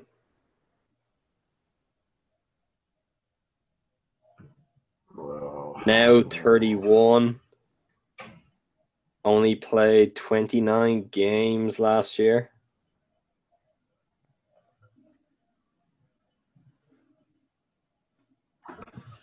I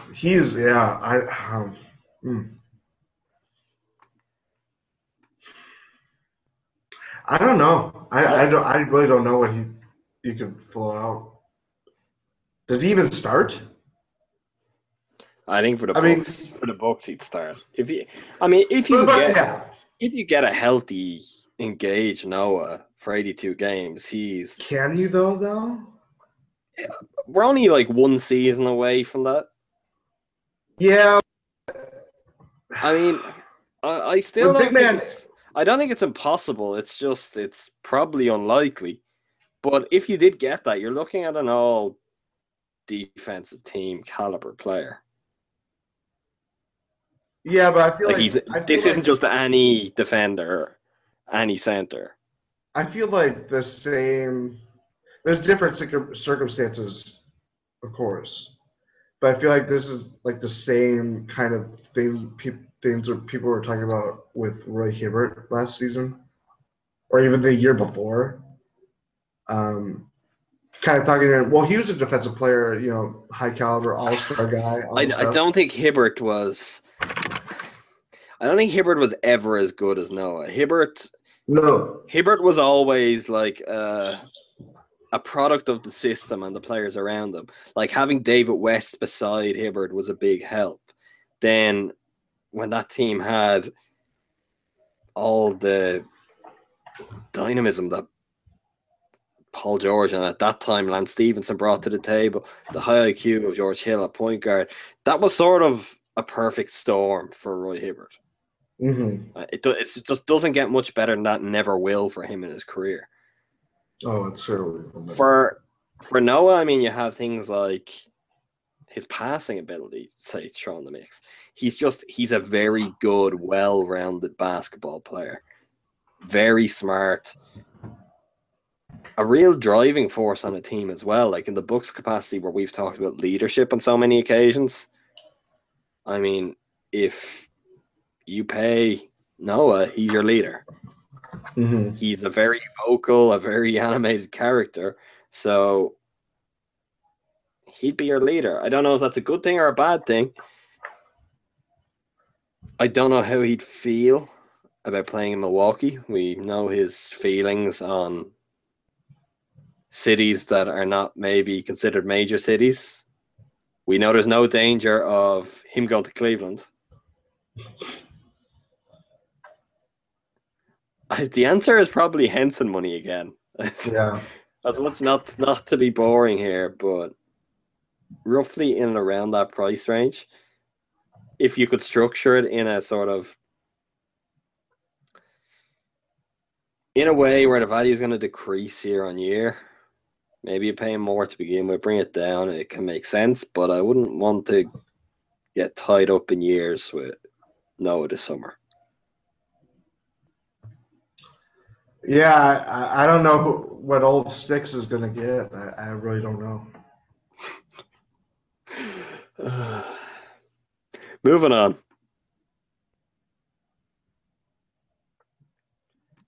This was a player who I included in our list this week, and now that I'm here, I'm not 100% sure why.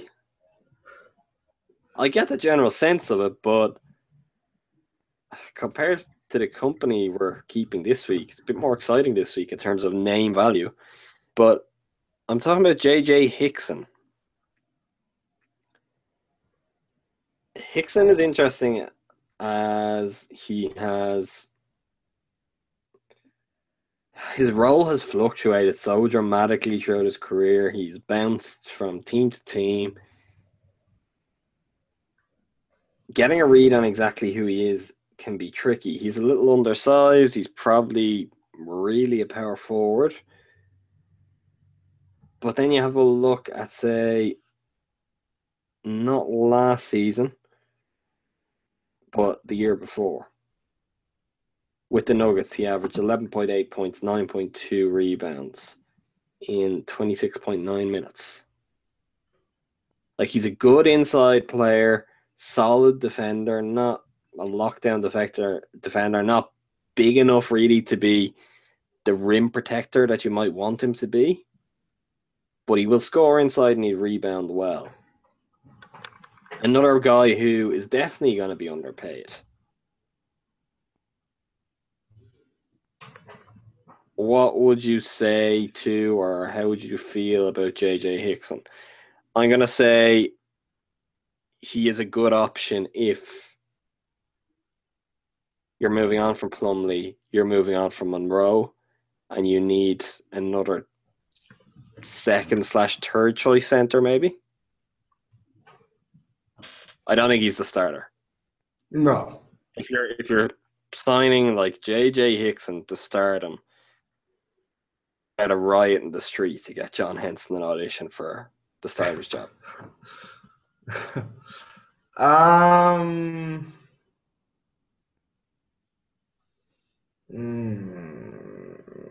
not a big fan. I think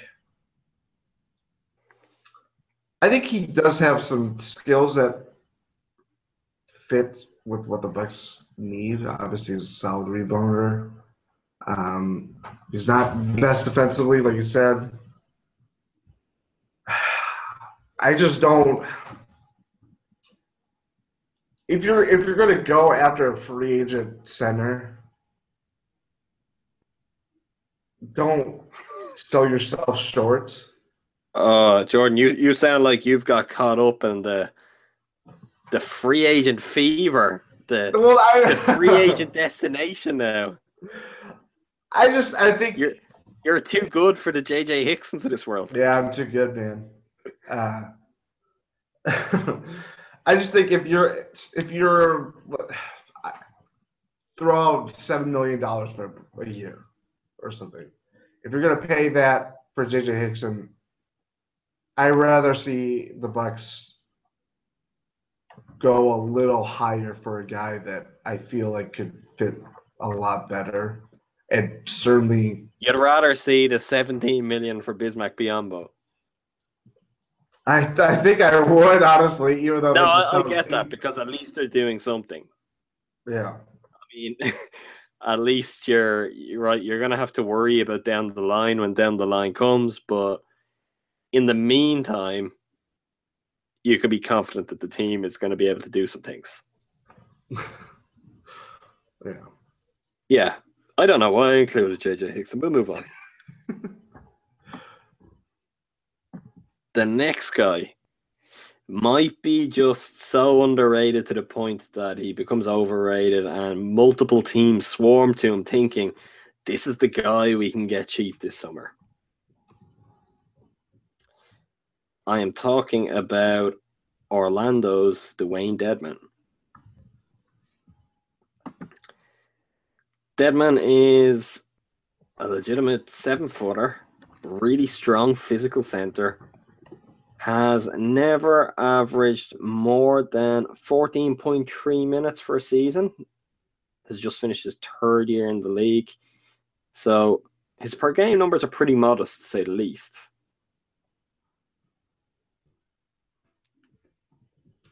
He is a strong inside finisher, though.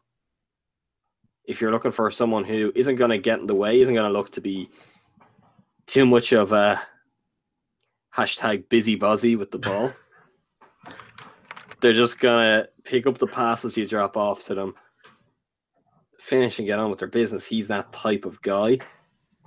He is simply so big that he's going to cause you problems when he's playing defense just because he's an obstacle, if nothing else.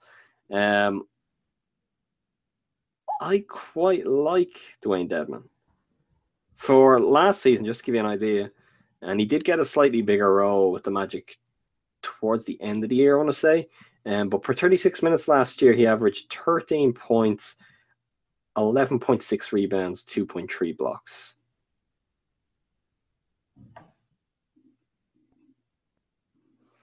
How do you feel about Dedmon? What sort of price range would seem reasonable to you?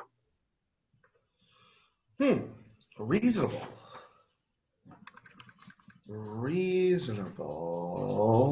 Forget reasonable, actually, because reasonable probably doesn't exist in this world where Biyombo makes 17 million. Realistic.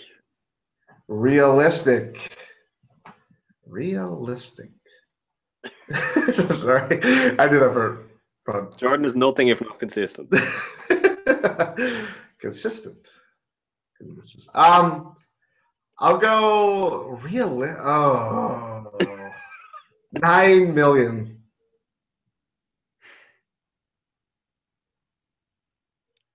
I'd say let's do it. Let's sign up the papers.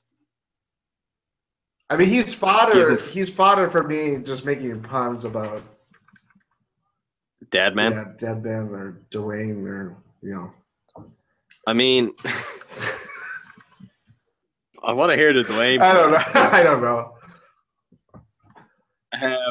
I mean, 9 million. Anyone you can get for that who could be your fit, that's the equivalent of getting Biyombo last year and tying him down. Potentially. I just think you got to do that. I don't know if he would even be on the Bucks' radar, if they would consider a player who in many ways is, I guess, as limited as Dedmon is. But they should. He seems like a player that if he stays with the Magic, Frank Vogel is just going to turn him into some Roy Hibbert. Concoction of Hibbert or Mahinmi or name any big that has played for lately. Shane Whittington. Exactly. Shane Whittington. Old Shane with a Y. I don't understand that.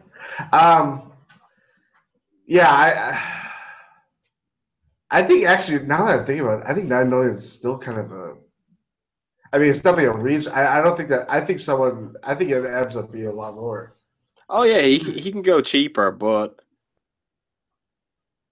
I think I'd be prepared to go there.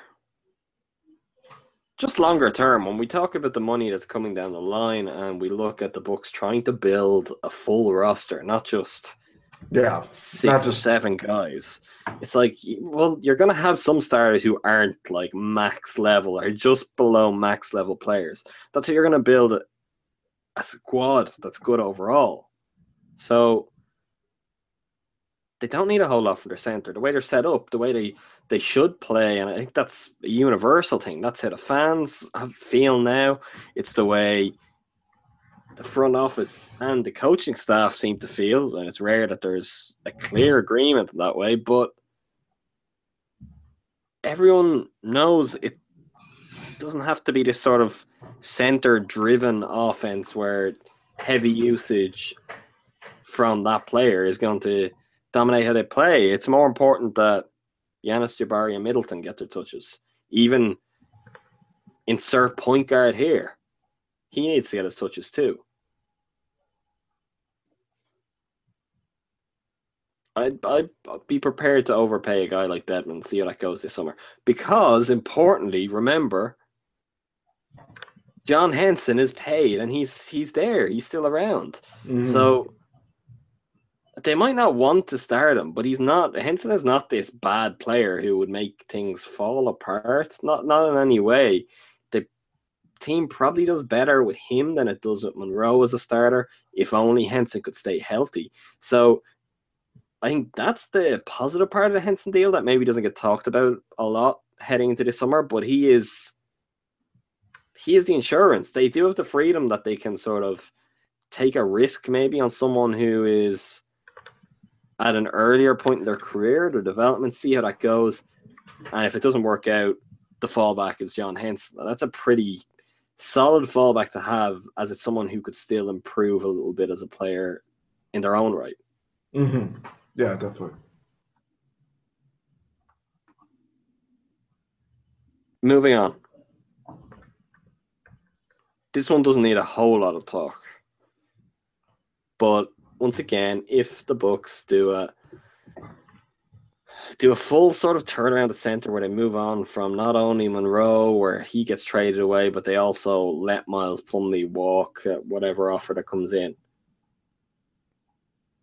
How would you feel about Boban Marjanovic as the Bucks' third/second string center? Old Bobby, as Steven Adams likes to call him. I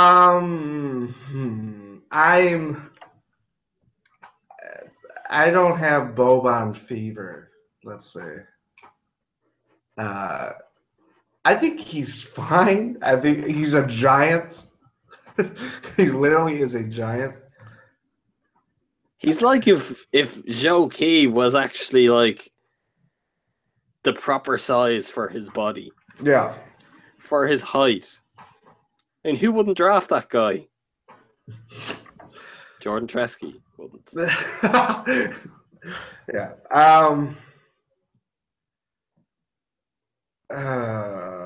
I feel like he's kind of more popularized because of basketball basketball internet culture, just because he is like this. I want to say Popovich got upset about that at some point and made the point of, can we stop talking about him like he's a freak? He's a really good basketball player. Yeah. I can't remember. I think that sounds right. I think he's pretty skilled. Like, beyond all the just endless jokes and the appeal from, I was going to say visual, but maybe a visceral perspective.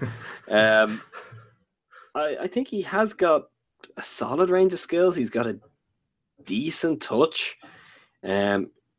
That's probably a little bit easier when your hands are like, when they swallow the basketball. So it's just sort of reaching out and dropping the ball in.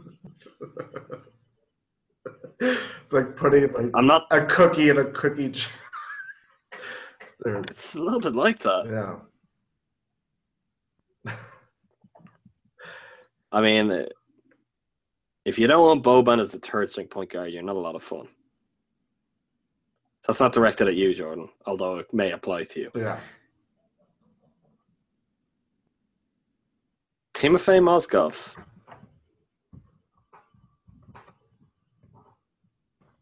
It feels a little bit like when the Cavaliers paid that insanely high price to bring Mozgov in, which I think was like 2 first-round picks to the Nuggets. 2 first round, but I think one eventually ended up. Did one end up going to like Memphis? I don't know. I think one conveys this year. I think. Oh. Maybe yeah. not. Maybe not a first. I just think they might have a second this year. I don't know. We're not prepared to go down that road, so we shouldn't do it. But it feels to me that when Cleveland made that move, they were looking for a player exactly in the mold of what the Bucks are looking for now. Mm-hmm. They needed sort of a strong, commanding, physical presence inside, and much like where Milwaukee are, they had extremely talented players on other parts of the court, so they didn't want someone who was going to get in the way. And it might not have worked out quite as well from this year, although part of that was probably down to others seizing their roles more, like Tristan Thompson, like Kevin Love, playing much better than he did last year. But last year, Mozgov was a revelation. I mean, if you remember Mozgov in the playoffs last year, I can remember photoshopping a Mozgov banner hanging from the rafters in the Quicken Loans Arena. That's how good Timofey Mozgov was last year. I wonder, has the whole Cav side of things added a little bit to his value? At the same time, he is a little bit older. He's been around a while. How would you feel about Timofey Mozgov? Be a little concerned because I think his drop off this year, like you said, it was a lot of it was depending on others seizing roles, like Thompson, especially Chetty Fry. But he also had he certainly wasn't. There was like a lot of reports about him coming into the season hurt, entering training camp like barely playable, even by like a playoff standard where everybody's playing hurt. But that's entering the season. Obviously, that's just a situational thing, and but yeah. But he is. I feel like he is going to get lost in the shuffle because there's certainly other more attractive big men this summer.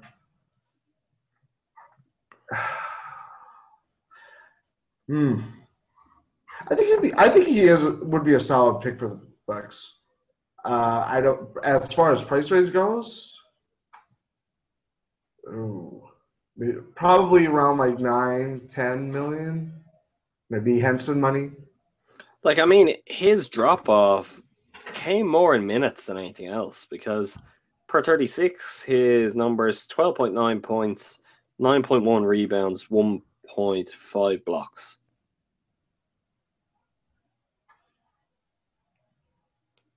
I wonder, actually, now that you mention it, I wonder if a lot of that had to do with the obvious coaching change. Because obviously he was brought in, Blatt coached the Russian national team, and I could be wrong here, but I believe, was Mozgov on one of the teams that Blatt coached? He might have played for Blatt beforehand. Yeah. Because I'm thinking, I don't know, maybe that had to do with some of it too. You never know. It just feels like, I'm not definite, but it just feels like he is not going to be a part of Cleveland next year. And I don't. Obviously, they have a crazy financial budget to that restricts them from doing so. Yeah, I don't think Black coached him at a club level, but yeah, you're right. I mean, he was a coach with the Russian national team from 2004 through to 2012. So I don't know when Mozgov would have made his debut for the Russian team, but he turned pro back in 2004. So that's majority of his pro career. Blatt was the coach of his national team. So yeah, there's definitely a connection in that sense. I quite like Mozgov. I'd say obviously he's about to turn 30. He has had his injury problems. So once again, it's a guy you'd be careful with in terms of years. There's a lot about him though that feels very, very like, say, what Zaza brought to the Bucks last year. I don't know why he couldn't replicate that. That would be a little bit of a regression from where he once was, but I think that's enough. I think he could fill that role. Would probably cost more than Zaza. He will cost more than Zaza, but age is on his side in that one. So you're probably prepared to take more of the chance on him as opposed to bringing back Zaza and going, okay, we need you to be that guy again and to be that guy for a couple of years. So I quite like the idea, Mozgov. We talked about who Mozgov could be. Now let's talk about the man himself. The legend that is Zaza Pachulia. It's not so secret that I have a very deep love for Zaza Pachulia. How deep is your love? So, very deep. There you go. So I would like to see Zaza back in some capacity, not to be the team starter. That wouldn't be very clever, but I definitely think he has something to offer. Would be nice to see him as a part of the Bucks again. Unfortunately, I don't think it's a reality, and it's something that's really stupid, but Zaza really didn't like that whole treatment he got from the Cream City Clash way back when. I think that had a really big impact. Maybe now, months later, and things have cooled down, that would be different, but I don't feel like I'm over exaggerating and saying he didn't take that very well. He did not. Are all bridges burnt there? Maybe. I don't know. Can something like that repair? I don't know. Which, I mean, in all seriousness, aside from any feeling I have for Pachulia, it's a pity. Like, I mean, he was a pretty good servant for the franchise. He's a really likable character. Something of a cult hero in his time in Milwaukee. And then, like, just for nothing. Okay, might be a little bit of an overreaction on his part, but you understand why he'd not quite get why he was getting that treatment. I don't think that's something you see in a lot of different teams where any sort of chanting in that vein is reserved for players who used to play for the team and served them well. That's normally for people you don't like too much. A Gary Neal, if you will. Not a Zaza Pachulia. I mean, Gary Neal is a prime candidate for that sort of treatment. Yeah, he's a go-to. Gary Payton back in the day. Maybe if we just save it for guys named Gary. Gary. I know there's another one on the tip of my tongue. Gary. Oh, man. Give me a second. Save it for Gary Payton 2, which I know still cracks Jordan up, but Gary Payton 2 by association, just save it for him. I would not rule out Gary Payton too getting a tough time in Milwaukee, just by association. Zaza still has a lot of what the Bucks need, but it's fading. His incredible first half of the season was matched by an equally disappointing second half of the season with Dallas, and that doesn't bode very well for what his future probably is. If you could get him cheap, if he's going to be your third choice guy, I think you try. I just don't know if he would be that interested in coming back at this point. Moving on, we've just got 2 free agents left. One we mentioned earlier. Roy Hibbert. I think a guy who perennially draws size from collective fan bases when they have to think of the idea of him playing for their team. But I wonder, has that effect rubbed off so much, and then playing for the Lakers doesn't exactly boost your value at the moment? If Hibbert could be got quite cheap, considering his history, I don't feel like he has declined as a player.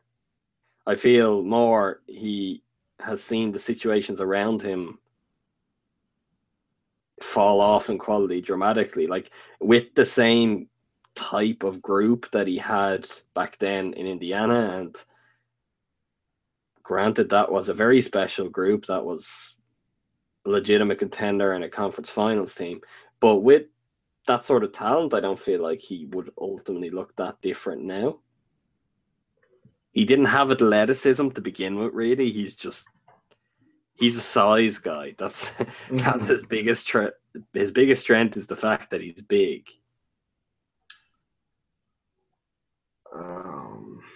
I disagree a little bit.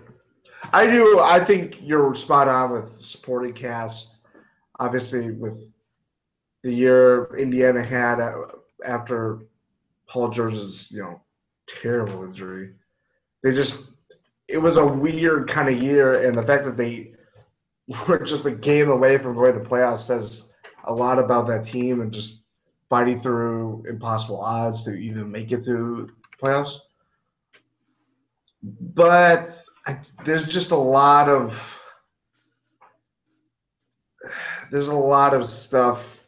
I don't know. There's just a lot of things that worry me about him. Not even just long term, just even like next season. And I will admit too, I did think that, if the Bucks were, I guess got the short end of the stick last year in free agency, he would have been a solid guy, I thought, for them to go after. But knowing or seeing this year with Monroe and how I feel like he isn't – they're different players, but they're both similar in the fact that they need to play slow. They can't play fast. And I just feel like that – never mind whatever else you think of him, that fact alone, it just – I feel like it would be a bad fit. You won me over completely on that one, because I was thinking about his defense and what he brings there, and possibly even some leadership, and all of those things are positive. But you're right, you wouldn't get that sort of. Once again, it was the energy Plumlee brought and the ability to get out and run with the most athletic guys on the roster, and that was something really important and something opposing teams struggled to cope with when the Bucks broke it out. So yeah, you'd have none of that, and that makes it a not so great option. Yeah, okay. No to Roy Hibbert. That was easy. Ty's been a Roy Hibbert protector for quite a while, so might have been a little more debate, but no to Roy Hibbert. Last and sort of not least is Jason Thompson. Of course, was waived in the middle of the season, ultimately picked up by the Raptors, did get some minutes in Jonas Valanciunas' absence for a period of time. I find Jason Thompson one of the strangest situations in the league, as in he was so productive in Sacramento for quite a long time, even though he never really got that starter's role. Maybe there's parallels to John Henson here. But in the time since, going to the Warriors didn't really work out well for him. He was in Philly for a while. That doesn't work out well for anyone. Things just fell off in a pretty sudden way, but I don't think his ability is that much less than it was. He's still relatively young. What sort of price would you set at Jason Thompson, and what sort of role do you think he's capable of? Where in the center depth chart would you want Jason Thompson to fall? I think as far as price goes, probably go around $5 million a year, or say like $3 million. That's not a lot. It's not a lot. True. But I think he's kind of that third center. I feel like his I don't know, it felt weird that the Warriors kind of compete with him. Maybe it was that he didn't gel. There was other factors that we just don't know about. But when he played for the Raptors, and I might be a little biased here, but I feel like he was a great contributor, and he did show he shot three-pointers, which I don't think anybody really knew they could do. He's never showed it in the past. I don't know. He's still, like you said, he's going to be 30 by the time next season starts. I think 29. Somewhere around there. 29-ish, yeah. I just feel he kind of, given where he was in Sacramento a long time, bad situations, unfortunately for him, for a long number of years. He wants to I think he could fill that veteran type role and play very good in limited minutes. Maybe, I don't know. Again, it's a lot of it is dependent on Bucks big man situation, but I certainly see that with him. If he could be got for $5 million, I'd struggle not to see a reason, or I'd struggle to see a reason not to get rid of Greg Monroe, turn down Miles Plumlee, and do a sort of Deadman Jason Thompson combo for $14 million and have John Henson there with them and have so much more money than you dreamed of having available for the rest of your roster. And you'd probably get everything you need out of the center spot. Mm. Yeah, I think, I don't know, I think he just gets lost in the shuffle. I think with the names that we talked about, and there are going to be a couple names with trade targets that I think potentially could get moved. He kind of gets that. I don't know. I just feel like it's around that, even with the cap growing, all this stuff. His role could be really good. He's certainly not the starter anymore. Maybe he never was when he was in Sacramento. But they obviously had to start him due to the situation, back to and all that stuff. I feel like he can play a perfect third center role, maybe 15 minutes a night, foul trouble, whoever, could end up playing more. He can also play at the 4. He played quite a bit at the power forward spot, and it's not even quite like you're just going to this sort of. You don't have to make a big deal out of going to a too big lineup with him because he does have a bit of range with a jump shot. So he can play a little like a traditional power forward as long as obviously the matchup wasn't a really small guy who's playing sort of a small forward trying to stretch the floor. I'd be very interested if he comes at that price. As much as I don't like to think really that prices are going to go quite as high as maybe we're speculating. At the same time, I don't know if a guy like Jason Thompson's still going to go as low as that on the market when everyone has this much money. Moving on from free agents. It's somewhat appropriate that we're going to start off with a trade target who, although Jordan and I are both feigning to give all of you and each other our full attention, we've both been watching and have an impressive first half in Game 7 of the Western Conference Finals. We're now talking about my new, I feel this is a bold announcement, but my new favorite player. I may be a little behind here, but he's just flattened Draymond Green on my screen, which, I mean, gets a thumbs up for me. But Steven Adams is the man I'm talking about in that very long-winded way that was also distracted by the game, if you didn't believe me to begin with. Steven Adams is probably my favorite player in the NBA now. The Kiwi phenom. I love pretty much everything about his game. I love just how Kiwi he is.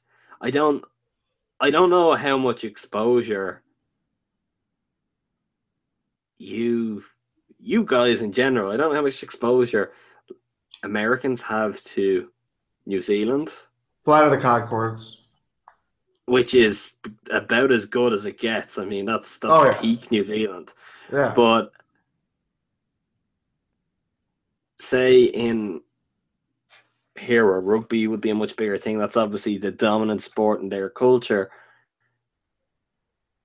See a lot more of them, and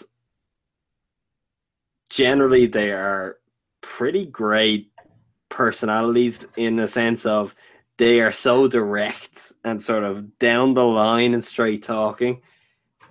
Steven Adams is exactly what you expect him to be, except he has his own little edge, which is something interesting. As a basketball player, I mean, he's looked good since his early days, but he really has developed in a way that I think not many people would have expected. He's become the perfect fit for what Oklahoma City need, which probably doesn't bode well for the conversation we're about to have. He may not be a guy that you have any chance of getting this summer, for example. But if OKC re-sign Kevin Durant, pay him all that money, by the time Adams' contract extension comes up, which I want to say he'd be a restricted free agent next summer, yep, they may not be able to afford him. So he could be a player that, say, middle of next year, they might have little choice but to try and look for something, or that you could steal a year down the line.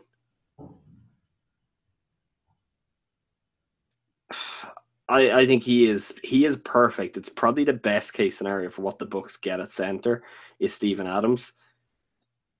What's your take on that? Is he someone that if you couldn't get this summer, if you weren't happy that you had all of your options nailed down, you'd monitor his situation quite closely and see what happens?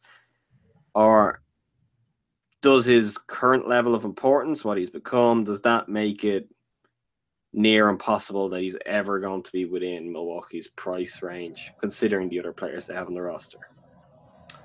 I think it's the latter. Jordan. Yeah, not to be a party pooper. I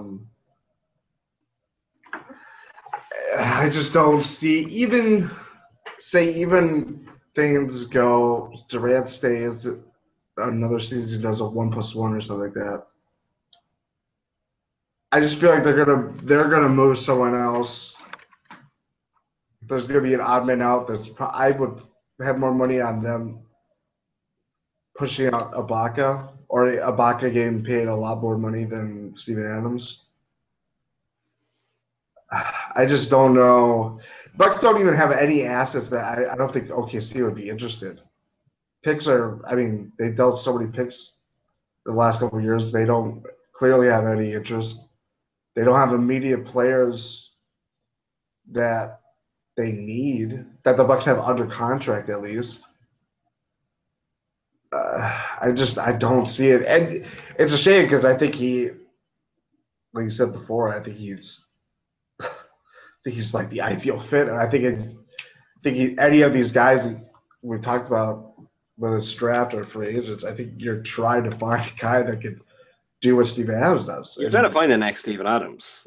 Yeah. And in free agency, you're trying to find the next Bismack Biyombo in last year's sense, but tie him down to a longer contract. Like, I mean, these are the guys who they're going to get overpaid now. It's the same we talk about in other weeks. It's about finding the next Kent Bazemore on the wings rather than maybe paying this Kent Bazemore the money that he probably won't live up to.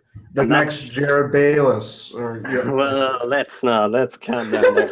But this is what the NBA has become with the salary cap constantly rising. It's this game of cat and mouse where if you don't get ahead of the curve and get lucky with the guy and tie them down, it gets very, very difficult very quickly. I still like to think that, who knows, maybe as a restricted free agent, there'd be something there you'd try, but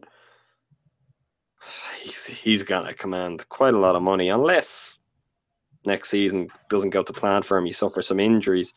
Maybe something happens in a way Can where... he get injured at this point, though? I mean, we've seen him go through, like, hell. And he just gets up and starts walking. I think he can, but it doesn't matter. Yeah. Like, it's funny, as we're talking about this, I've watched, maybe it's 2 of the last 3 possessions, not the last 2. Both have ended up in made baskets for the Warriors, but they have evolved him giving really strong contests on Klay Thompson and Stephen Curry around the 3-point line. And that's what we were talking about. That's even when we mention a guy like Onuaku. It's the ability to do that and then be the solid inside presence as well. It's so rare, but it's so valuable that, if a switch comes about, you don't have to panic. He's sort of capable of standing on his own 2 feet in so many ways. Let's hope the Bucks can find some guy in that mold, if it is not Steven Adams, as heartbreaking as that might be. Another favourite of mine. A deal the Bucks or many other teams should have tried to get done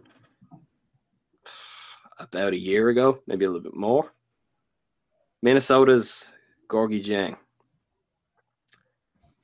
He became a more important role player, and I think Timberwolves put a little bit more value on him at center towards the end of last season. But in the long term, I'm still sort of inclined to see Karl Anthony Towns playing at center for them, particularly with the way the league is moving. Like, I think he's got all the size, he's got the strength. It's not like you have to worry about him dealing with the physicality of it.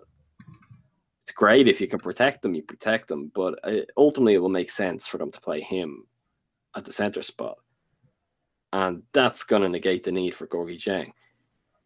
They have Nikola Pekovic, who, as much as they'd like to move him, they won't without probably waiving him, which there could be some sort of buyout agreement longer term there. That could be something that comes about.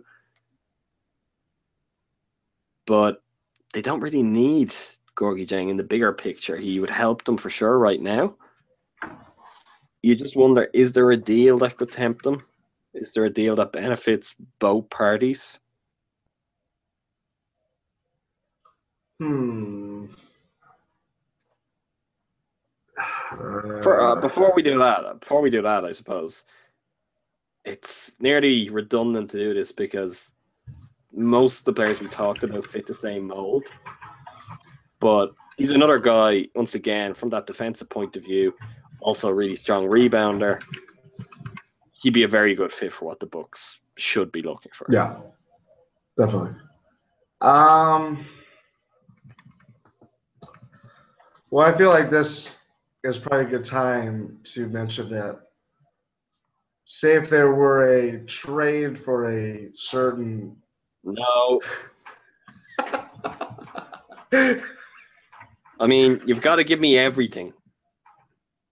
What? Explain what that trade is. How does he factor into that trade? I have no idea. You just wanted to bring Ricky Rubio into this. That's all you wanted to do. I just feel like I feel like if there's any trade that brings Gorgie Jang, there we go. A certain Ricky Rubio is coming to Milwaukee. Not to annoy you, I'm just saying I don't know. But even that doesn't work in terms of salary. I don't see how that they move in those directions as part of that deal. I know it's the obvious deal between both teams will involve Rubio, it seems, but I just don't know. I don't know what happens that the Bucks are getting Rubio and Jang, and then what are the Bucks giving up salary-wise for that to happen? They have no salary. Most of the guys who they could have traded in that sort of deal are gone. Are they? No, I'm joking. I don't know. That you say these things, and I agree. But when it comes to the Bucks, anything can happen, and anything will happen. So let's get away from that. As far as just a trade with him, I just don't know. I think a lot of it centers on what they want to do with Rubio. I personally would not like them to trade Ennis, like Ennis. I mean, what are we talking about here, Jordan? Because I'm just thinking. Are you saying would, if there was an Ennis for Gorgie Jang trade straight up? Ennis in a second rounder, you're not doing that deal. No. Oh my god! Johnny O'Brien. I'm sorry. I feel like there is a long-term future for Tyler Ennis in this basketball city. I don't know. Michael Carter Williams. Remember Tom Thibodeau makes the decisions in Minnesota as well now, so I don't know. Well, you never know. Stupid he is. He did. His last playoff series victory was against the Bucks when they had Michael Carter Williams. He played very well in that series, and to be fair, he tormented Derrick Rose and Aaron Brooks. And in the post anytime he had a chance to them. So happened though, so don't let Jordan's ways speak you around that. Oh, I'm not saying that's going to happen. I'm just saying that's probably the only player that they can make something. There must be another player that they're interested in. If Michael Carter Williams is the only player they might be interested in. You think they're interested in a guy like Damian Inglis? Come on. That. But there's definitely no one, I will say, no one is going to give up a Gorgie Jang caliber of player for Damian Inglis. Nobody else wants the Bucks. I was going to say table scraps, but that might be too kind. Moving on. I've included this guy, but I'll probably just skate past because it won't happen. Ed Davis would be really nice as a Buck, is what I'm wanting to say here. But his contract is so good that I don't know. For the Timberwolves to trade him. Blazers. Sorry, Blazers. Doesn't happen, does it? No. Unless it's a deal involving the big three, you don't get him, so let's forget about Ed Davis. Last but not least, our own Dan Larson wrote about this week. He is a player who is at least very publicly on the market. The Philadelphia 76ers are rumored to be interested in moving one of Nerlens Noel or Jahlil Okafor, but of course not the untouchable Joel Embiid. I find this fascinating that Hinkie is gone now, and this supposedly more win now focused front office still won't. They want to trade one of the two other guys and not Embiid. Maybe they just feel Embiid has no trade value, but it sort of blows my mind, and at the same time fascinates me so much. As in, do they have some sort of lost Embiid tapes that they watch and his talent seems... It's just him like, oh, never mind. I was going to go another way.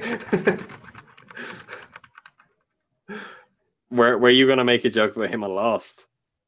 No, but no. I was trying to think like Jordan there. Didn't get me far.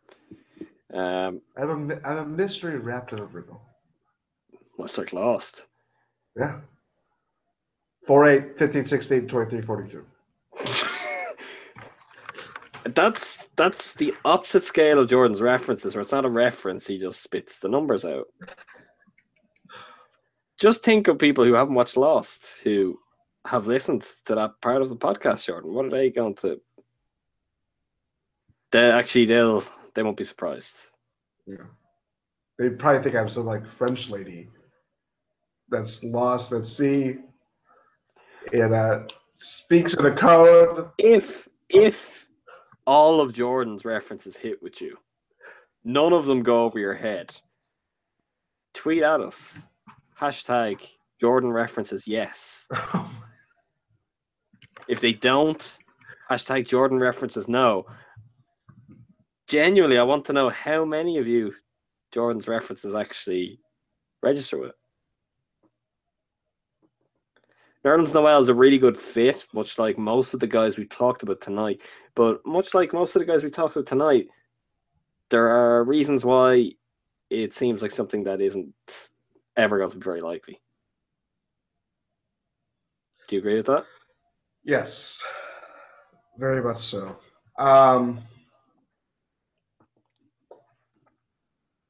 Yeah, it's just a weird feeling about this rumored. It's long rumored, obviously, with Okafor, but just the Noel thing kind of. I wasn't prepared to see that they might might entertain him being traded. I don't know. It's a weird situation in my opinion. I just feel like they obviously want to go. The Sixers want to go win now. They want to move forward. But what is some team going to float out there to grab Noel? They're not going to give up a proven player. What is it? This sounds like the most abstract basketball thought ever, but what is an asset to the Philadelphia 76ers now? Yeah, exactly. Really? That's they've got all these young players. They've got the first overall pick. They've got so many future picks still to come. It's like, what do you actually... Like, can you get players cheaper from them? Because the value of picks is probably lesser for them than anyone else because they've got so many of them and they want to win in a hurry. So do they take a lesser player who's more proven because it might just accelerate the process? I don't Bad choice of words there. I didn't mean to say process. But it's such a strange situation because if you had... Like, if the Bucks offered them 10 and... I don't know, the Bucks don't have another player to offer, like, in that sort of realistic sense.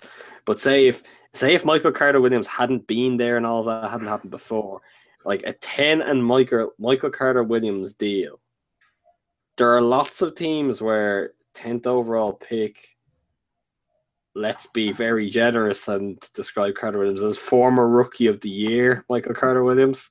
That would seem like a nice package, right? But the Sixers would go, why would we want the 10th overall pick? We're about to get Brandon Ingram or Ben Simmons here. I mean, why would we care about that? We've already got one of Okafor or Noel, whichever we don't trade. We have Embiid if he ever gets healthy. Then you even have guys like, say, Robert Covington, Hollis Thompson, Jeremy Grant. Cap space to sign free agents.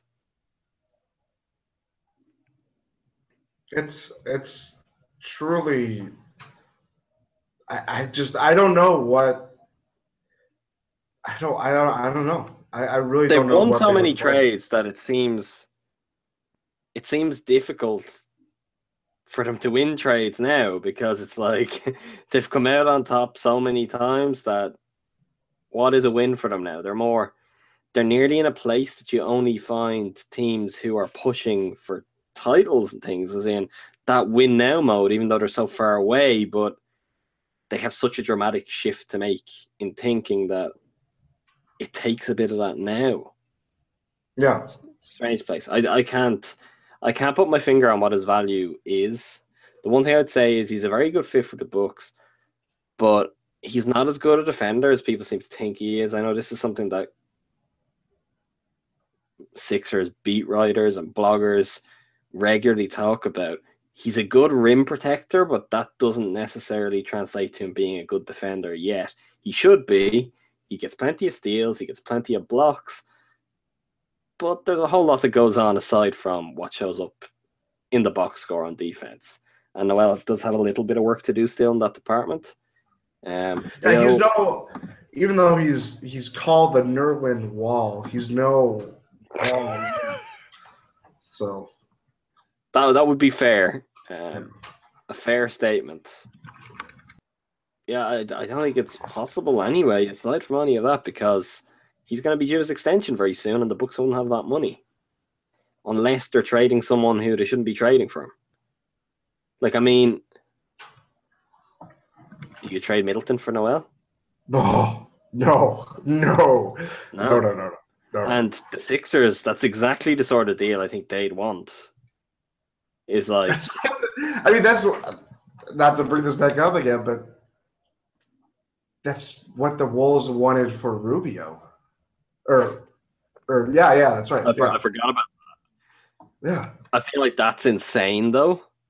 That is insane. Take my feelings for Rubio out of it. At least Noel is still a young player with space to grow. Rubio is a very talented player, but not many NBA players have more defined flaws than he has. He's not even that young, and he's never been on a winning NBA team. And you want Chris Middleton for him? Mm-hmm. I want to say this too. Another other subject. Oh boy. I feel like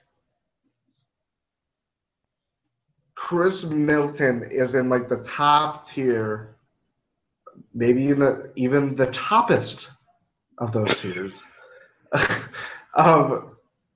He could fit any team. Like, everybody wants a Chris Middleton now. If you're wanting to be a championship caliber team, or to borrow a John Hammondism, I feel like that's who teams want to have or want to look for in trades now, like, or even free agency. Like a guy like Allen Crabbe, that's a perfect example. Like, oh, maybe this guy could become something of like a Chris Middleton or something like that. this versatile kind of 3-and-D, perfect complementary player. Maybe Jay I'm Crowder. Jay Crowder. No, I agree with you. Those guys are more valuable than anything, particularly if they're tied in on good contracts. And I think of those type of guys, like you can put Jay Crowder and Chris Middleton side by side as 3-and-D players, and what they give you is worlds apart. Middleton is so far ahead of Crowder in terms of actual basketball skill, what he can do. So he is nearly the best of that style of player. Mm-hmm. So yeah, I think that's fair. It's also a little bit worrying because that means there will be plenty of offers to be fielded. You know this. Don't. I'm just speaking the truth. This means the phone will keep ringing, and sooner or later, No, they can't. insert decision-making executive here will make the call to. Oh my God! This is not how. On that positive note, that wraps up our look at center. Speaking of inserting decision-making executives here, we've got a little treat in store for you listeners this week. This is normally the point where the mailbag kicks in, and then we bid you farewell for another week, but not on this occasion. Your mailbag questions will be included in a podcast which will make its way out into the world at some stage in the next few days.